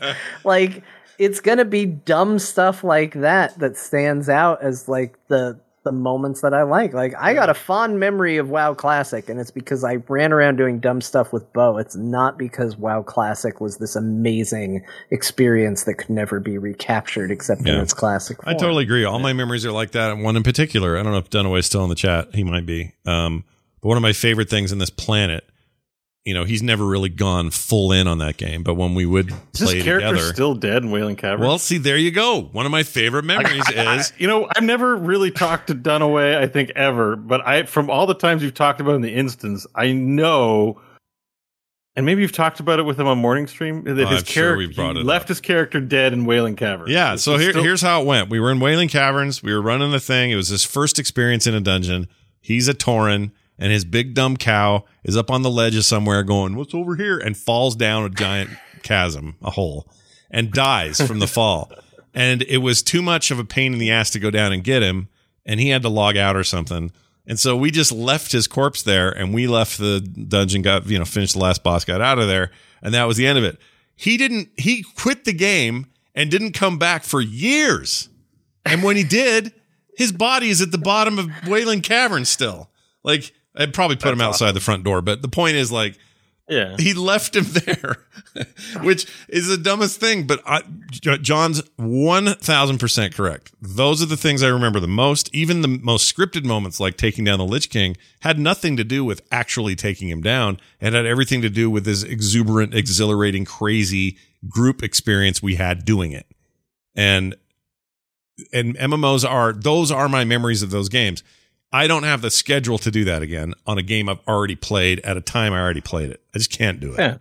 Yeah. So here's the thing. My major deciding factor on Mass Effect Legendary Edition, the push me over the edge part, is that it was completely, or not completely, but remastered at such a level that it does feel like a modern pretty well made, still looks great kind of game as presented in this format. And I've gone back and looked at comparison videos, and it was a little rough back in those days. And even if you've forgotten, you should go look at these comparisons. Like they'll do the side by side, here's PS5 and here's PS3 and, or here's 360 and here's Series X, or here's PC and old PC or whatever. And it's a notable difference, a jump in fidelity. That's what pushed me over the edge to say this is worth my $59. So, and Blizzard's not doing that with Classic. The whole point of Classic is to look like shit because that's what it looked like. And it looked great then, but now it doesn't. And some people long for that. Thumbs up to all of you. It ain't me.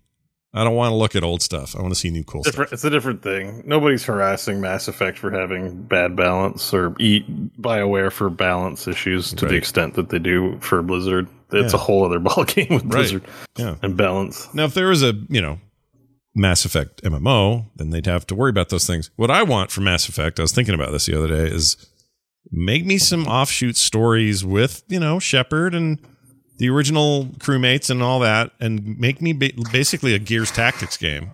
I'd play the shit out of that. Like, give me an XCOM style, Mass Effect universe style game, and give me some space combat that's turn-based, and give me some ground combat that plays a lot like XCOM. You got money day one. I would buy that game. Yeah. Oh my gosh. Especially after, Gears really surprised me with how good Gears Tactics is. I just think I used to have a problem with games with jump genres. I don't anymore. I always look forward to it now. So anyway, video games, they're great. And so is emailing us. Send us an email. Scott, no, that's not the address. talktothecore@gmail.com. I don't know why I said my name. talktothecore@gmail.com. And as always, don't forget, we're supported by your good graces there at home. Literally, we pay the bills and keep the lights on because you support us at patreon.com/core show. Every episode, there's a bunch of bonus content you can't get any other way than that, and you can join for as little as $1. Like, how ridiculous is that? So go check it out, patreon.com/core show. All right, before we go, I'd like to throw it around the table and see if anyone's got anything really interesting to say to close us out. Bo, any final thoughts to blow our minds? Shepard. Nice. I like it. Shepard.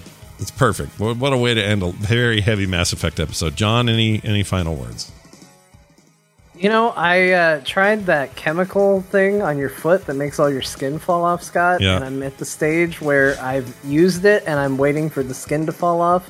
And I gotta say, it's high anxiety. Like, it's weird.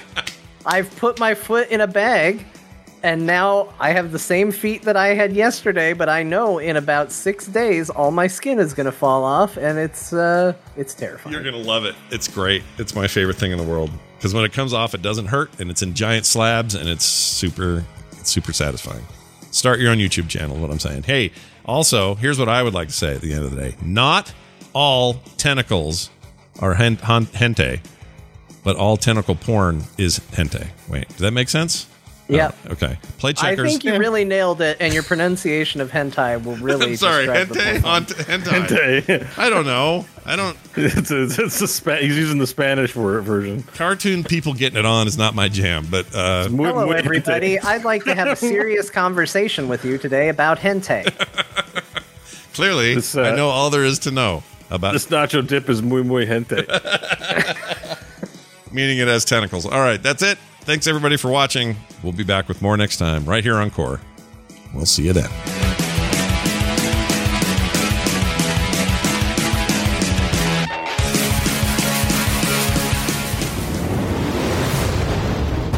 This show is part of the Frog Pants Network. Yes. Get more at frogpants.com.